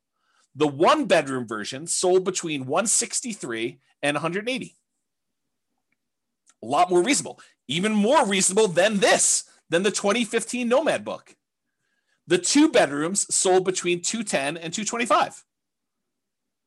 Still less expensive than this. And so here are the return on investment quadrants. I think this is the 1-bedroom one. This is the 2-bedroom one. I just did Brian's spreadsheet to kind of show that. And so you could see this is the appreciation. This is the appreciation. This is the cash flow numbers. It's still negative cash flow. This doesn't solve your negative cash flow issue because the rents we're getting on these is commensurate with a 1-bedroom or a 2-bedroom. Okay. So the cash flow is still negative, but it's a lot less for you to get in. It's 5% of these prices instead of 5% of 440 to do it. Okay. So I guess what I'll talk about this is, the overall return, I'll do that and I'll talk about what I want to talk about. So the overall return was 45.3, still pretty good. And this return was 50.7. Not bad at all. And so what I was going to say is this, right? And this sort of relates to what's coming about the learned helplessness, but I'll say it here and then maybe I'll give you a break and I'll come back a little firmer, a little harsher, a little bit more direct later on when I talk about learned helplessness and some of these things. So here's what I'll say. Start where you are. If you're in the income or down payment savings or whatever it is, where Heather Ridge is what makes sense for you based on where our market is, then start here. Don't decide not to do anything or get frozen because you can't do these $440,000 new construction properties. Do what you can.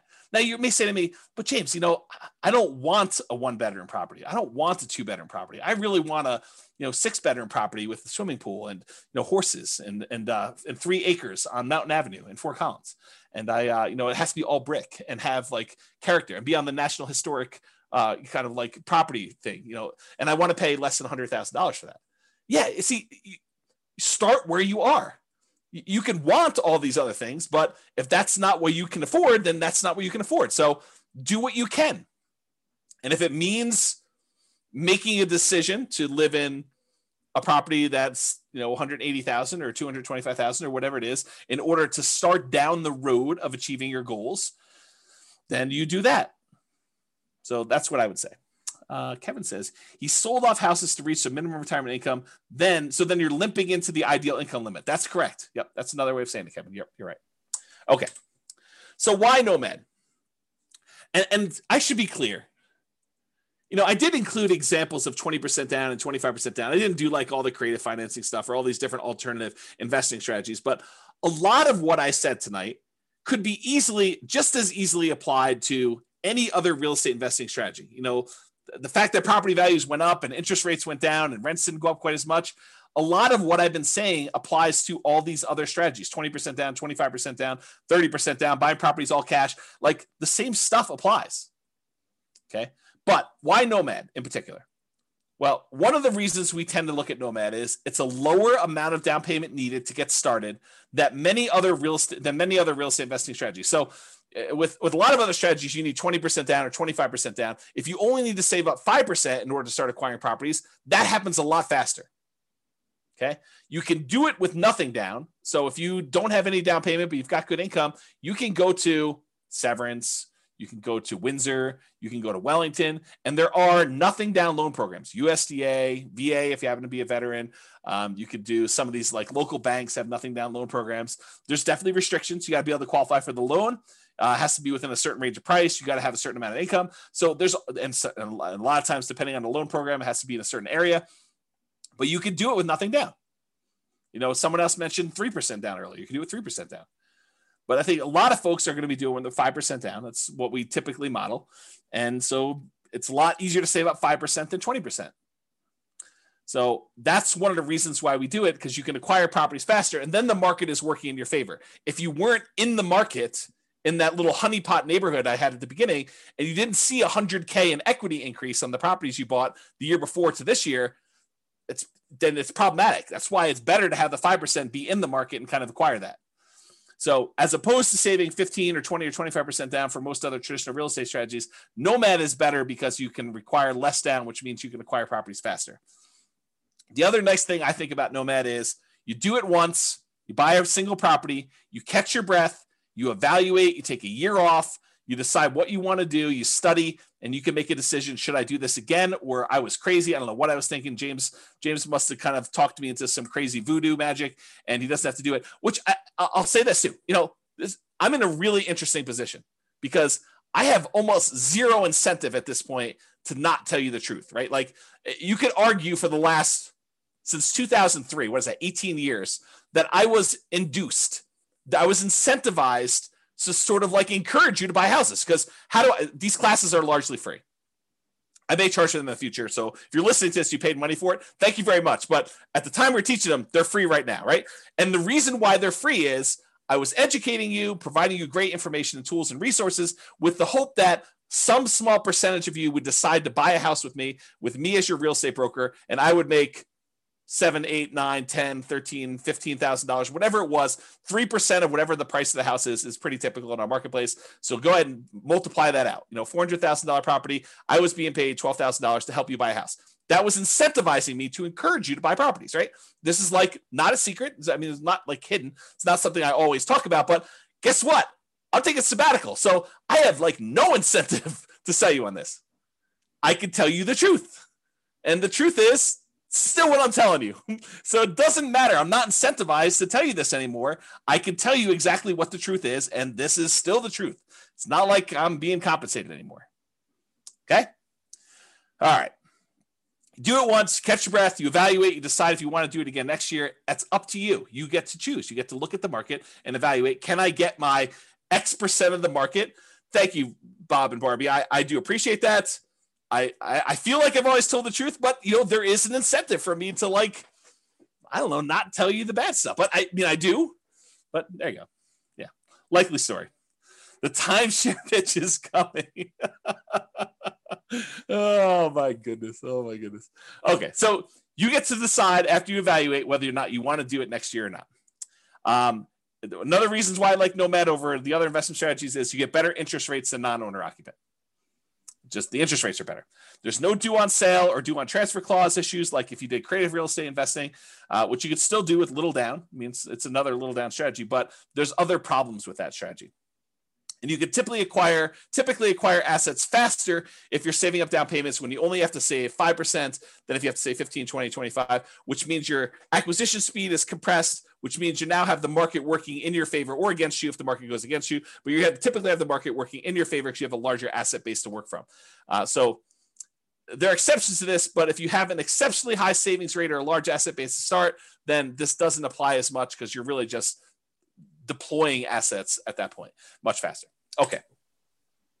So we've talked about this concept a lot tonight. What's the alternative if you're not going to do Nomad? And I wanted to talk about this concept of learned helplessness because I think it's relevant. It's probably been relevant this whole time, but I thought this class really drug it out of me, whatever the correct verb tense of that is. Cece says, I feel like the biggest barrier to Nomad is the bank refusing to fund after the second one with the justification that you're building out your portfolio. All right. So Cece, for your benefit, any Nomads that are on that have bought more than one property, please tell Cece about your experience. Did the bank tell you or give you any hard time about acquiring the property? I'm not going to prompt you. Please go ahead and tell Cece and she can do this. And Cece, this section on learned helplessness is for you. Okay. So there you go. The whole bunch of people that are talking there. All right. Learned helplessness. This is a quote from Arnold Schwarzenegger. Learned helplessness is the giving up reaction, the quitting response that follows from the belief that whatever you do doesn't matter. I'll even add to it. It's like, it's the fears that prevent you from doing the things that you probably should do. You know, you've learned, you've conditioned yourself to be helpless, to not seek action and do that. Okay. So I don't know if that helped you in ACC, but there's a couple people at least telling you that it's a non-issue. Here's another quote from Elon Musk, thinking in probabilities, which is related to this. Outcomes are usually not deterministic, they're probabilistic. So it's not like a linear, you do this, you get this. It's like you do this, you are likely, or there's a chance this will happen, or there's a chance this will happen, there's a chance this will happen, there's a chance this will happen. And here's the results for each one of these different options. And here's what I think the possibility of this happening A is, the possibility of what this happening B is, and the possibility of this happening C is. That's kind of like my kind of expounding on Elon Musk quote there.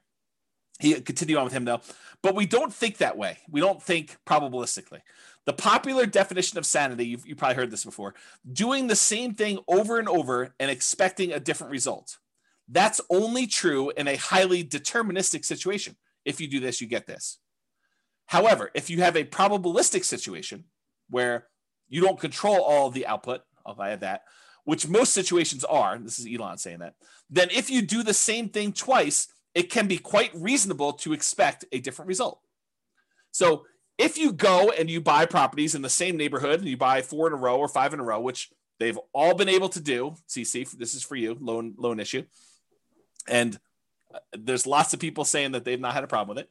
And this is a small sampling. We usually see about 1/10 to 1/20 of the people that listen to stuff actually on live. So if you want to get an idea, and I've not had any problems with it, like never had zero. I've had 0 clients that had an issue with it, but maybe there is someone out there who's had an issue with it. So anyway, continuing on, I forget what I was saying here. Something, expecting different results. All right, I don't know what happened. We'll come back to it. All right, so here's some stuff on expected value. Expected value. So we've taught this in other classes, this idea of expected value and making bets where your chances of success are good. They're in your favor. That's positive expected value, positive EV. Expected value is the sum of all the possible values that you could get from this. So in this situation, I could lose all my money. In this situation, I can make $10,000. In this situation, I can make $100,000. In this situation, I could have $1 million or whatever it is. Oh, I know what I was going to say over here. Let me finish this thought and I'll try to go back. So it's a sum of all those results multiplied by the probability of the occurrence of each one of the results. So I have a 10% chance that I could lose all my money. I have a 15% chance that I can make $10,000. I have a 20% chance that I can make $100,000. I have a 40% chance that I can make $500,000, and I have a 10% chance of making $1 million. If you multiply the probability, the percentage chance you have, times that dollar amount, and you add up all of those, that is the overall expected value calculation. It tells you what, if you could have all of these results happen to you in the proportion that the chance of it happening to you would happen, this is what your outcome would be on average. That's what it means. Okay. So going back here. So what I was going to say, CC, before I got distracted is, if you were like one of my clients who bought in this kind of like honeypot neighborhood where they bought a property and then it went up 3%, and then it went up 4%, went up whatever it is, I don't think a lot of them were thinking to themselves, hey, listen, by year 4, we're going to see a 25% or 28% increase in any properties that we bought at this point. I don't think any of them had that in their kind of like probability part of that. I think a lot of them thought, hey, listen, I'm going into this. I think there's a good chance we'll see 3%-ish appreciation, maybe a little bit more, maybe a little bit less. There is a chance that the market could go down, but I'm ready to go buy another house and get that one at a discount the next year if I go and do this. But you had to be in the market in order to have that really small chance probability for you to see 100K times however many houses they ended up buying in that neighborhood. So you got to be ready to do all that stuff. Yeah, Roy says, Thinking in Bets, the book, does a good job talking about EV if others haven't read it. Yep, agreed. Okay, so expected value, continue on here. So positive EV, a positive expected value, where you've taken all of these probabilities and multiplied by your expected results and having that number be positive, even a really big positive number, does not guarantee that you will be successful. It doesn't mean that you won't lose money. It means that if you could go live all these parallel universes, that you would make money, but it doesn't actually mean that you're guaranteed success. You can have a positive expected value. You can do the right thing. You can make the right decisions investing, and you can still lose money. You can get in your car and drive down the road, be on the right side of the road, be doing the speed limit, be wearing your seatbelt, be paying attention, have the radio off, have the telephone off, and you could still get in a car accident and die. Right? You could have positive EV and still do poorly. Right? You can also have negative EV and make money. You can actually have too much to drink.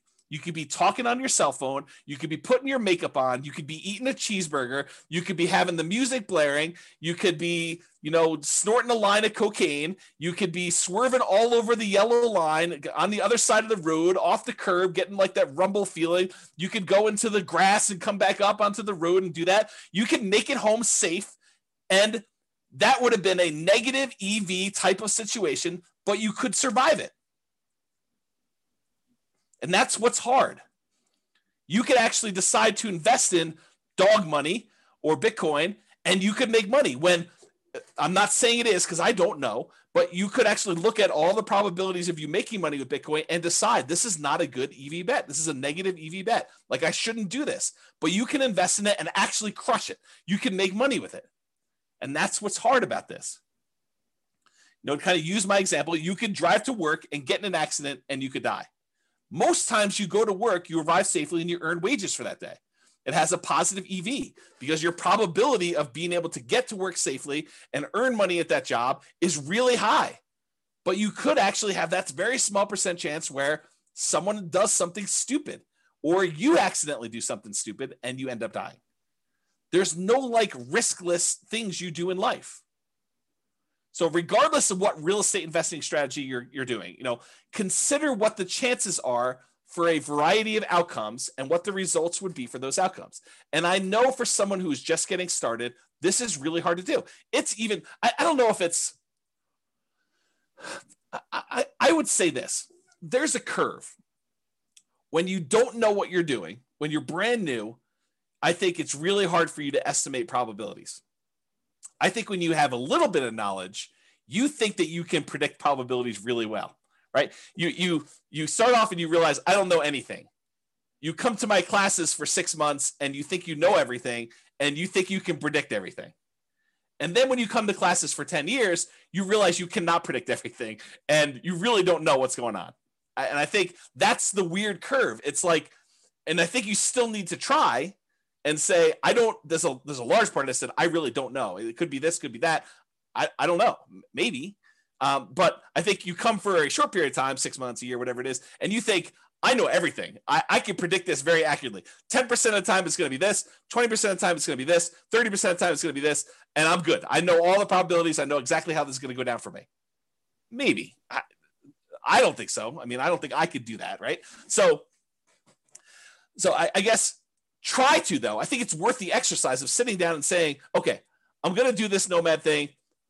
What could happen to me? I could lose everything. Sure. I mean, you get hit by a meteorite and you could die, right? I mean, there's low probability chances that you could do that. Figure out what you think the chance of that happening is. Or this could happen to me, it could go up just kind of slow and steady. Or I could see another 28% year, which I think is a really low probability sort of thing, but possible to do it. We could see massive inflation. All these different things could happen. And then look at it and say, does this still make sense probabilistically? Given an infinite number of times to try this, would I be successful doing this? Or what's the alternative? What would I do if I didn't do this? And is that better than my decision to do Nomad or whatever other strategy you're considering? Okay. Your assumptions matter when you do this, right? But historical data suggests property values and rents over any reasonable period of time, they tend to go up. Will they go up next year? No idea. Can they go down next year? Absolutely. Can they go up next year? Absolutely. Can they stay the same next year? Absolutely. But give me enough time, looking back at history, I would be on the betting side of property values and rents are probably going up. Inflation and other factors, but I think inflation's a major factor in that. Okay. So do that. When I do math in the real estate financial planner software when I do modeling and things of that nature. And the average of the Monte Carlo runs that you do, that's technically an EV calculation, right? You're running this thing 100, 500, 1,000 times, whatever it is. And you're saying, okay, there's 1 out of 1,000 chance that it does this dollar amount and 1 out of 1,000 that does this dollar amount. You take that times 1,000 and you add up all the numbers. That literally is an EV calculation. You do the average of all of them. That's your EV for that entire run. Okay. It tends to be overwhelmingly positive. Are there times when you run this scenario that it becomes negative? Yep, sure is. And your assumptions matter a lot as to whether or not it shows negative and how negative it shows. Okay. So what is your alternative for achieving whatever goal that you're trying to achieve with this nomad or real estate investing strategy that you're considering?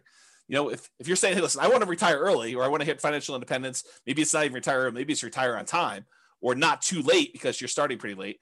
You know, I just don't want to go to 75. I want to try to do this before 75, and I'm starting at 45 or 50, and I got to get caught up.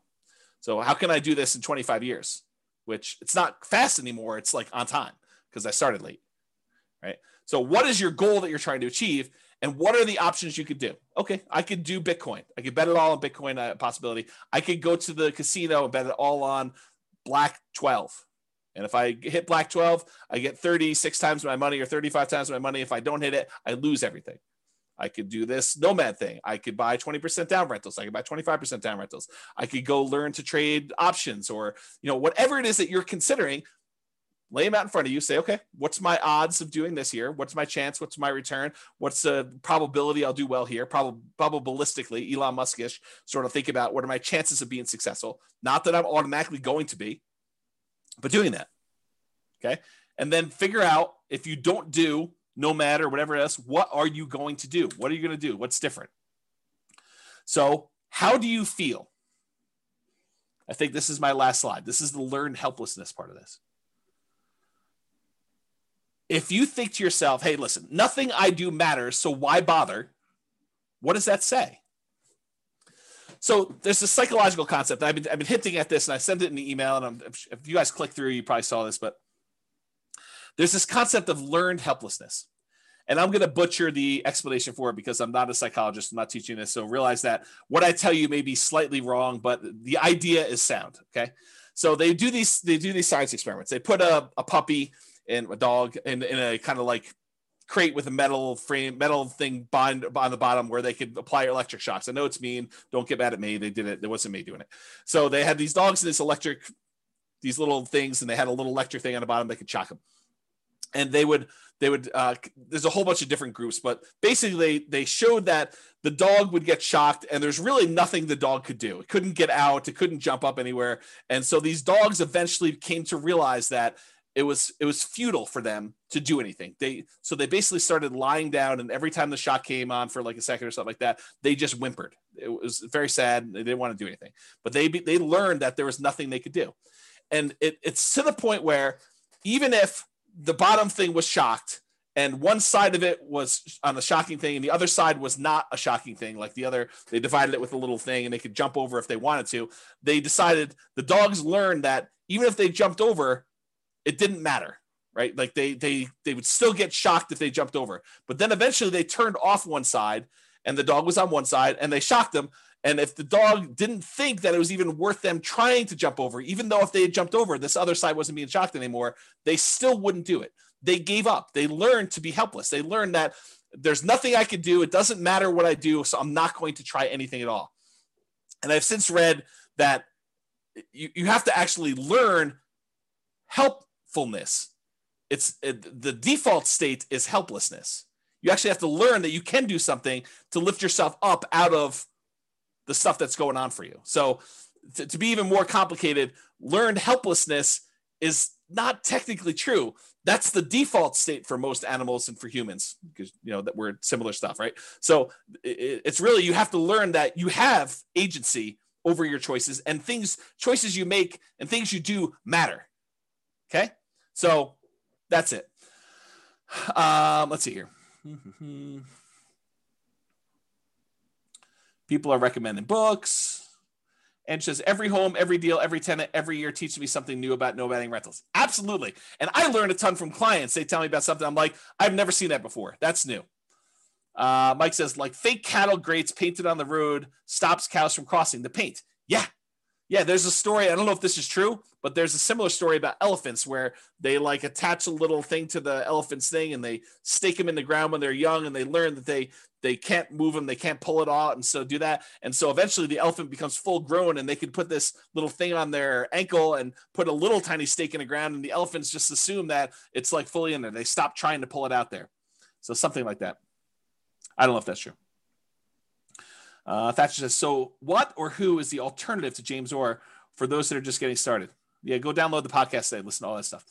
Sabrina says, James, a somewhat unrelated question to your topic tonight. How can I deduct or depreciate my tax return the repairs and renovations I put into the owner occupied when I do Nomad? I don't think you can. I don't think that's something you can do. Maybe there's a tax person out here, but for owner occupied, I don't think you can actually deduct it. Where he says, I think one of the most powerful mindsets is to know you're going to lose money. Make yourself understand that it's a reality and what you can do to minimize it, and then take action anyways. Keep your receipts and add to the value of the property when it becomes a rental. Yeah, so Royce says do that. I didn't think you could. Maybe there's a tax professional on who's willing to share that with you. Otherwise, ask your tax pro. Okay, so continue on with this stuff, right? So how do you feel? Nothing I do matters, so why bother? If you feel that way, that's an issue, right? Like that's going to prevent you from taking action. It's going to prevent you from even trying. So you got to get over that. You got to realize, hey, look, maybe it's a small percentage chance, but if there's a small percentage chance and the reward is big enough, that might still be worth doing. Might I still fail? Absolutely. But what's the alternative? Look at all of your choices and say, I'm going to do something. It may not be a 100% guaranteed result, but I'm going to take action in the one that is most likely to be successful for me. And maybe you choose to do a higher probability with a lower reward because you've believed, maybe incorrectly, maybe correctly, it depends on you, but maybe you believe that that is better for you to have a higher probability of getting a little bit at least than to go for it and to do a lower probability of success, but a much bigger outcome. And you get to decide whatever that looks like for you. If you feel, hey, look, I tried that already, it didn't work. Yes, we all fail at things. I mean, if you listen to the class, I don't remember when I did it. It was earlier this year. I talked about like the 20 stupidest things I ever did or what I wish I knew before I invested in, like before I started investing in real estate. And I was pretty open about like, I've had some significant setbacks and failure. Okay. So I fail. I mean, I make bad investments. I don't always make money on stuff. Sometimes I do things and they don't work. Ask Jason. He'll tell you I do a lot of things that don't work, but I still get up there and do that. And I think the thing is you need to do that too. And you need to be willing to take risks. And, Royce just basically said, I'm going to lose money. Be prepared for that. Rising interest rates are killing all the deals. If ever there was a reason to buy now, it's interest rates are at all-time lows. Right. So you're going to complain to me a year, well, maybe not to me, I may not be around, but a year, 2, 3, 4, 5 years from now, you're going to say, I should have bought all those houses when interest rates were at 3%, because now they're at 4, 5, 6, 7, 8, 9, 10, whatever they're at. Right. So you think that all these deals, or you think to yourself, I shouldn't even buy the first property because interest rates are going to go up. And this is unsustainable. If interest rates go up to 5, 6, 7, 8, 9%, I put it in the calculator. This is not going to work. I shouldn't even buy one property. I shouldn't even do it. Bad. That's bad decision making. Right. You do one based on what it is today. You can evaluate then whether it makes sense to do the next one. And I think in a lot of cases, it's still going to make sense because even if you get in a bad interest rate, if interest rates happen to go back down, then you could lower your interest rate, do a refinance and improve the deal. Otherwise, you just hold on to it. You got that low and it's not getting any worse than that. Okay. Home prices are too high to make my plan work. I think that's largely what spurred on this class is these home prices have gone up like crazy in that particular market. So if you're looking at it and you're saying, hey, look, these deals are ugly compared to what they were. Yes, they were. They are ugly. Cash flow is not pretty right now. It is not good. I mean, you can move to a different market. Maybe you could find better cash flow in another market. Maybe you can do something else. I mean, who knows? But what's the alternative? And is the overall return you're getting still worth doing? I don't know. I thought those returns still looked pretty decent to me, but maybe it's different for you, right? Rents aren't high enough to make my numbers work. Yup. This is like what we've been talking about. But go ahead and ask the people on the call or your friends who are like successful real estate investors, how do your properties that you bought 5 years ago or 10 years ago, how are the rents on those compared to what you paid for them? They look amazing. The rents on a property you bought 5 years ago, that's like phenomenal numbers. I mean, you basically have the purchase price from back then and the numbers today for rents. That's crazy good, right? But right now you're like making a decision. You're like, this is ugly. Yes, I totally agree. But I think you have to be like the dog and be willing to jump and see, is the other side electrified? And there's a chance, or maybe I push on the wall, or maybe I bark and they'll let me out. I mean, who knows, right? You got to try something. And if that doesn't work, you got to try again. There's like the famous thing. I think Tony Robbins sort of made this famous, but that's where I heard it from. It's like, how long would you give your average baby to learn how to walk? Well, I'm going to let them try 3 times. If they can't get it after 3 times, then we're done. They're not going to try anymore. We're just going to let them remain seated in a wheelchair for the rest of their life. They're not going to walk. No. You always let them get back up and keep trying. If something doesn't work, if they fall down, if they hit something, they knock their head, they start crying, you let them do it again. You're going to make mistakes. Things are going to happen that were unexpected. You're going to have property values go up 28% in a year that you already own. Great. You're also going to have property values go down. You're going to have rents go down. You're going to have tenants that destroy your properties. These things happen. It's inevitable. I talk about this kind of like idea of your shoelace comes untied. It's not a big deal. You don't stress out over it. You bend over, you tie your shoelace, you stand back up, you continue walking. If it comes untied again, you do it again. If your tenant doesn't pay rent, that's fine. You go call the attorney, you do an eviction, you get them out of the property, you do whatever repairs you need to do the turn, you put a new tenant in there. It's like tying your shoelace. It's got to be that second nature. Okay? Sure, it worked for him or her when they got started. There were deals then, but there aren't any deals now. I'm an amateur collector of antique real estate investing books. I try to go find like these old books from the 80s or the 70s or whatever it is, where you're reading about what deals look like then and like how they were and all that other stuff. And I look back at all these old books and they had the same problems we had. It's like trying to make properties cash flow and all these different like gyrations that they're going through in order to get a property to cash flow. When you're in an interest rate market where interest rates are at like 17% or 18%, you're like trying to figure out how to make a property cash flow. It's the same thing we're dealing with today. It's just the different end of the deal. Instead of having 18% interest rates, now we got prices that are like 10 times as high as they used to be back then, but interest rates are like 1/7. Right? Yeah, there isn't anything new under the sun. It's all the same stuff. Okay? It's just different variations, different rhyming schemes on the same song. Okay? So you can't like look back and compare yourself to, oh, I wish I was James's client when they bought into this neighborhood and they did it. They didn't know they were getting that deal when they signed up for this. They thought maybe I'll do 3% a year. Maybe the property values would go down. I mean, back then the market looked frothy 5 years ago. Like we thought we might be at a peak. We thought, hey, look, I don't know if this is sustainable. Market's been going up for a while. This was not like the beginning of an uptrend. This was like in the middle of a hot market. And they started buying. They're like, well, I don't know. Maybe it'll continue to go up. Maybe it'll go down a little bit. We really don't know. They had risk. I mean, if anyone's willing to share, because I know there are some clients that were in those neighborhoods at that time, or even other neighborhoods, like, were you a little bit fearful then? Like, I don't know what was going on in the market. Maybe the market will go down. Was it risky for you? I think it was. Like, did you have these same fears where, yeah, I mean, I wish I had started 5 years ago when these numbers were better. I think even then, 5 years ago from today, people were thinking that. That's what my experience has been. The market is moving too fast for me to make this work. Yeah, I totally. This happens all the time.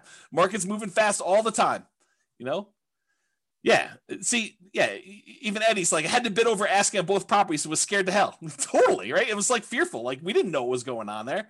Jason's I thought it was insane what I paid for a Michigan in severance in 2019. But now, yeah, Jason's like, it looks really cheap. It's like, I should have bought 10 of those things. We don't know. And at the time, everyone was in fear. Yeah. Yeah. Other people are like, amen, Jason. Always risk. Not worth doing if it's a slam dunk. Yeah. Prices or rents are going to fall. I mean, how many people think that the market's it's too bubbly? I mean, I'm going to step on my own toes for the class coming up, but are we in a market bubble? Is the market going to crash? I don't know. No one knows. So could prices come down? Could rents come down? Sure. But if you're buying today and then prices go down, you get to buy at a discount the next one. If rents go down, great. You get to buy at a discount the next one. You're kind of like buying down into the thing, and then eventually things turn around. Yep. I can't save down payments fast enough. Yeah, I hear you. It's always hard to save down payments. I definitely struggle with that. I struggle with that today. Right? I mean, I don't have infinite money. And I like having really big reserves. So I still have problems with that. And so do a lot of other people. You know, my wealthiest clients I have all have challenges with that. It is not a poor person challenge. So get over it, because it's not unique to you. Got to do stuff about it. All my wealthiest clients, they do stuff about it. They're actively trying to figure out ways to increase the money that they have to invest. It's an ongoing problem. I can't find deals. Yep, welcome to the club. This has always been the case. You know, the only exception I will have is like 2008, 2009, there was a surplus of deals. But no one had confidence. Very few people had confidence to invest during what seemed like the end of the world. The worst real estate market of our lifetime. You know, a massive global real estate depression. There were a lot of deals back then. You know, it was like, what's the best deal? You know, you were like, it was sifting and sorting instead of trying to find what's the least bad deal or what's the least negative cash flow deal, at least in our market right now. I mean, maybe you're in a different market, but what's the least negative cash flow deal I could do right now? Before then it was like, well, there's 14 ones to choose from. Which one should I pick? Yeah. Okay. All right. So that's all I got. I think you got to take action. You got to do something. And you know, you got to realize, you got to recognize and name in yourself, am I displaying symptoms of learned helplessness? Am I not taking action and doing something? And it doesn't have to be Nomad, doesn't have to be 20% down rentals. Do whatever makes sense for you. I don't care. I mean, I'm basically done. I got 1 foot out the door, right? So that's what I will say to you. Do something, figure out what makes sense for you, and try something. Take action. You know, have agency over yourself and your decisions and your actions, and make movements towards something. And even if you're wrong, you can correct. It's easier to correct when you're in motion than to correct when you're sitting in fear and not doing anything. That is all I have. And so goes the third to last class, or the 3 final classes. We're down to 2. Amazing class, very good class. I'm glad you guys like it. Mindset is critical. Well done to keep the movement going. Viva Nomad. Well done. Excellent class. I appreciate it, guys. So I hope you all enjoyed that. Any final questions? You are very, very welcome. Very, very welcome. Great class. Good philosophy. Always insightful. Thanks, James. Amazing. I'll look at all those exclamation points. Thank you very much. Thanks for the class. Love the format info. You are all very welcome. So that is all I have, unless there's no party. No party. I just decided to cancel it. It's like, this is like what I imagine. I didn't quite have the normal senior year. I graduated high school a little early, but this is what I imagine senior year to be like when you're accepted to college. All your grades are in. You've got that like sort of like last week where there's nothing really going on. The teachers have you like wiping down the cabinets in the science classroom and cleaning out the lab desks. And, you know, it's like all that stuff. I feel like that's sort of this last week. Like it's sort of like you're ready to go. And the weather is not helping. It's like triggering all those nostalgic sort of summer break sort of thing. So I think I'm sure sort of no ice cream. I might have ice cream tonight. I got ice cream downstairs, but probably not. So I want to sign your yearbook. Oh, that's pretty funny. I don't think I bought any yearbooks. I probably signed some other people's yearbooks. It'd be interesting to see what I wrote to some of these people in their yearbooks. I don't remember any of that, but yeah. We'll have to see. Oh, you guys are all begging for the final class. I don't know. We'll have to see. We'll have to see how it goes. Right now, there's no class. I decided to cancel it in a fit of just, yeah, I'm done. But we'll see. Love to see me and celebrate. Oh, man. You do know that I'm an introvert, right? Like, I struggle with that. Like, I don't know, getting out in public and stuff like that. Is this the end of your website, Real Estate Financial Planner? Probably not, Donna. There's a probably better than better than 50% chance that I spin off Real Estate Financial Planner, the software, as a paid business. Because my guess, I don't know this for sure. There's a 10% chance I'm like, done. Everything's done. Close everything down. Never do anything else again. But my guess is that, especially since I've been doing this stuff for so long, and I tend to think about work. I tend to think about business. I tend to read a lot of business books. Like all of my like fun stuff seems to be business related. The chance of me going from 100 miles an hour to 0 seems unlikely. It's possible it could. I don't know. I'll know a lot more after taking 3 months off. But my guess is that I probably will spin off the Real Estate Financial Planner business as like a separate little entity. It's my guess. We'll see.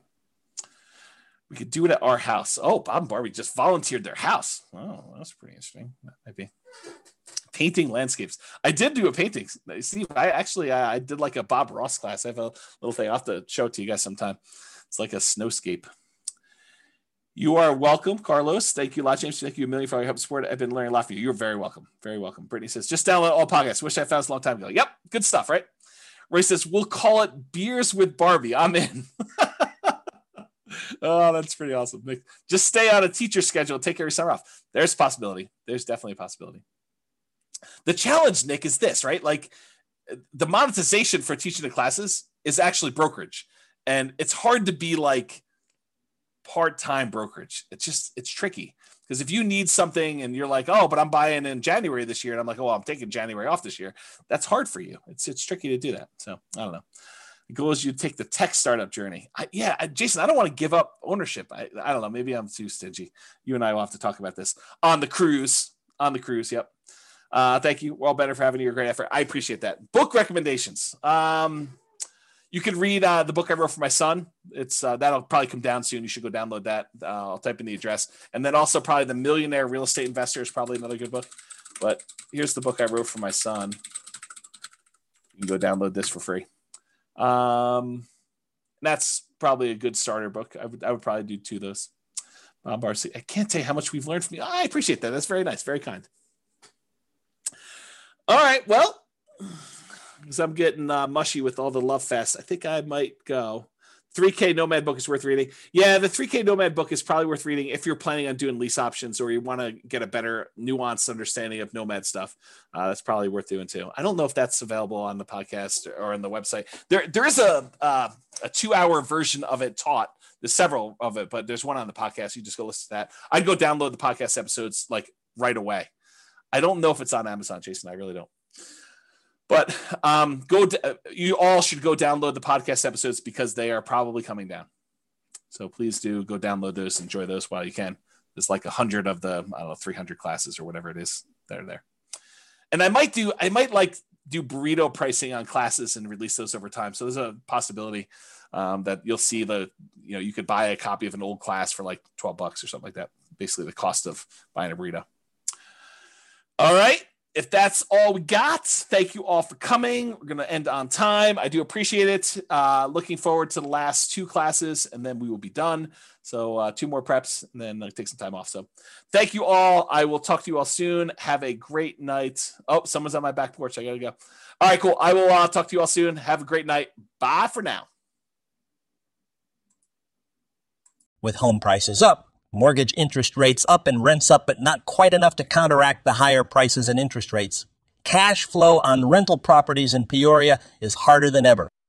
Book a call with the Real Estate Financial Planner to apply our proprietary 88 strategies to improve cash flow on your rentals. See the show notes for a link to schedule your call and improve your cash flow today.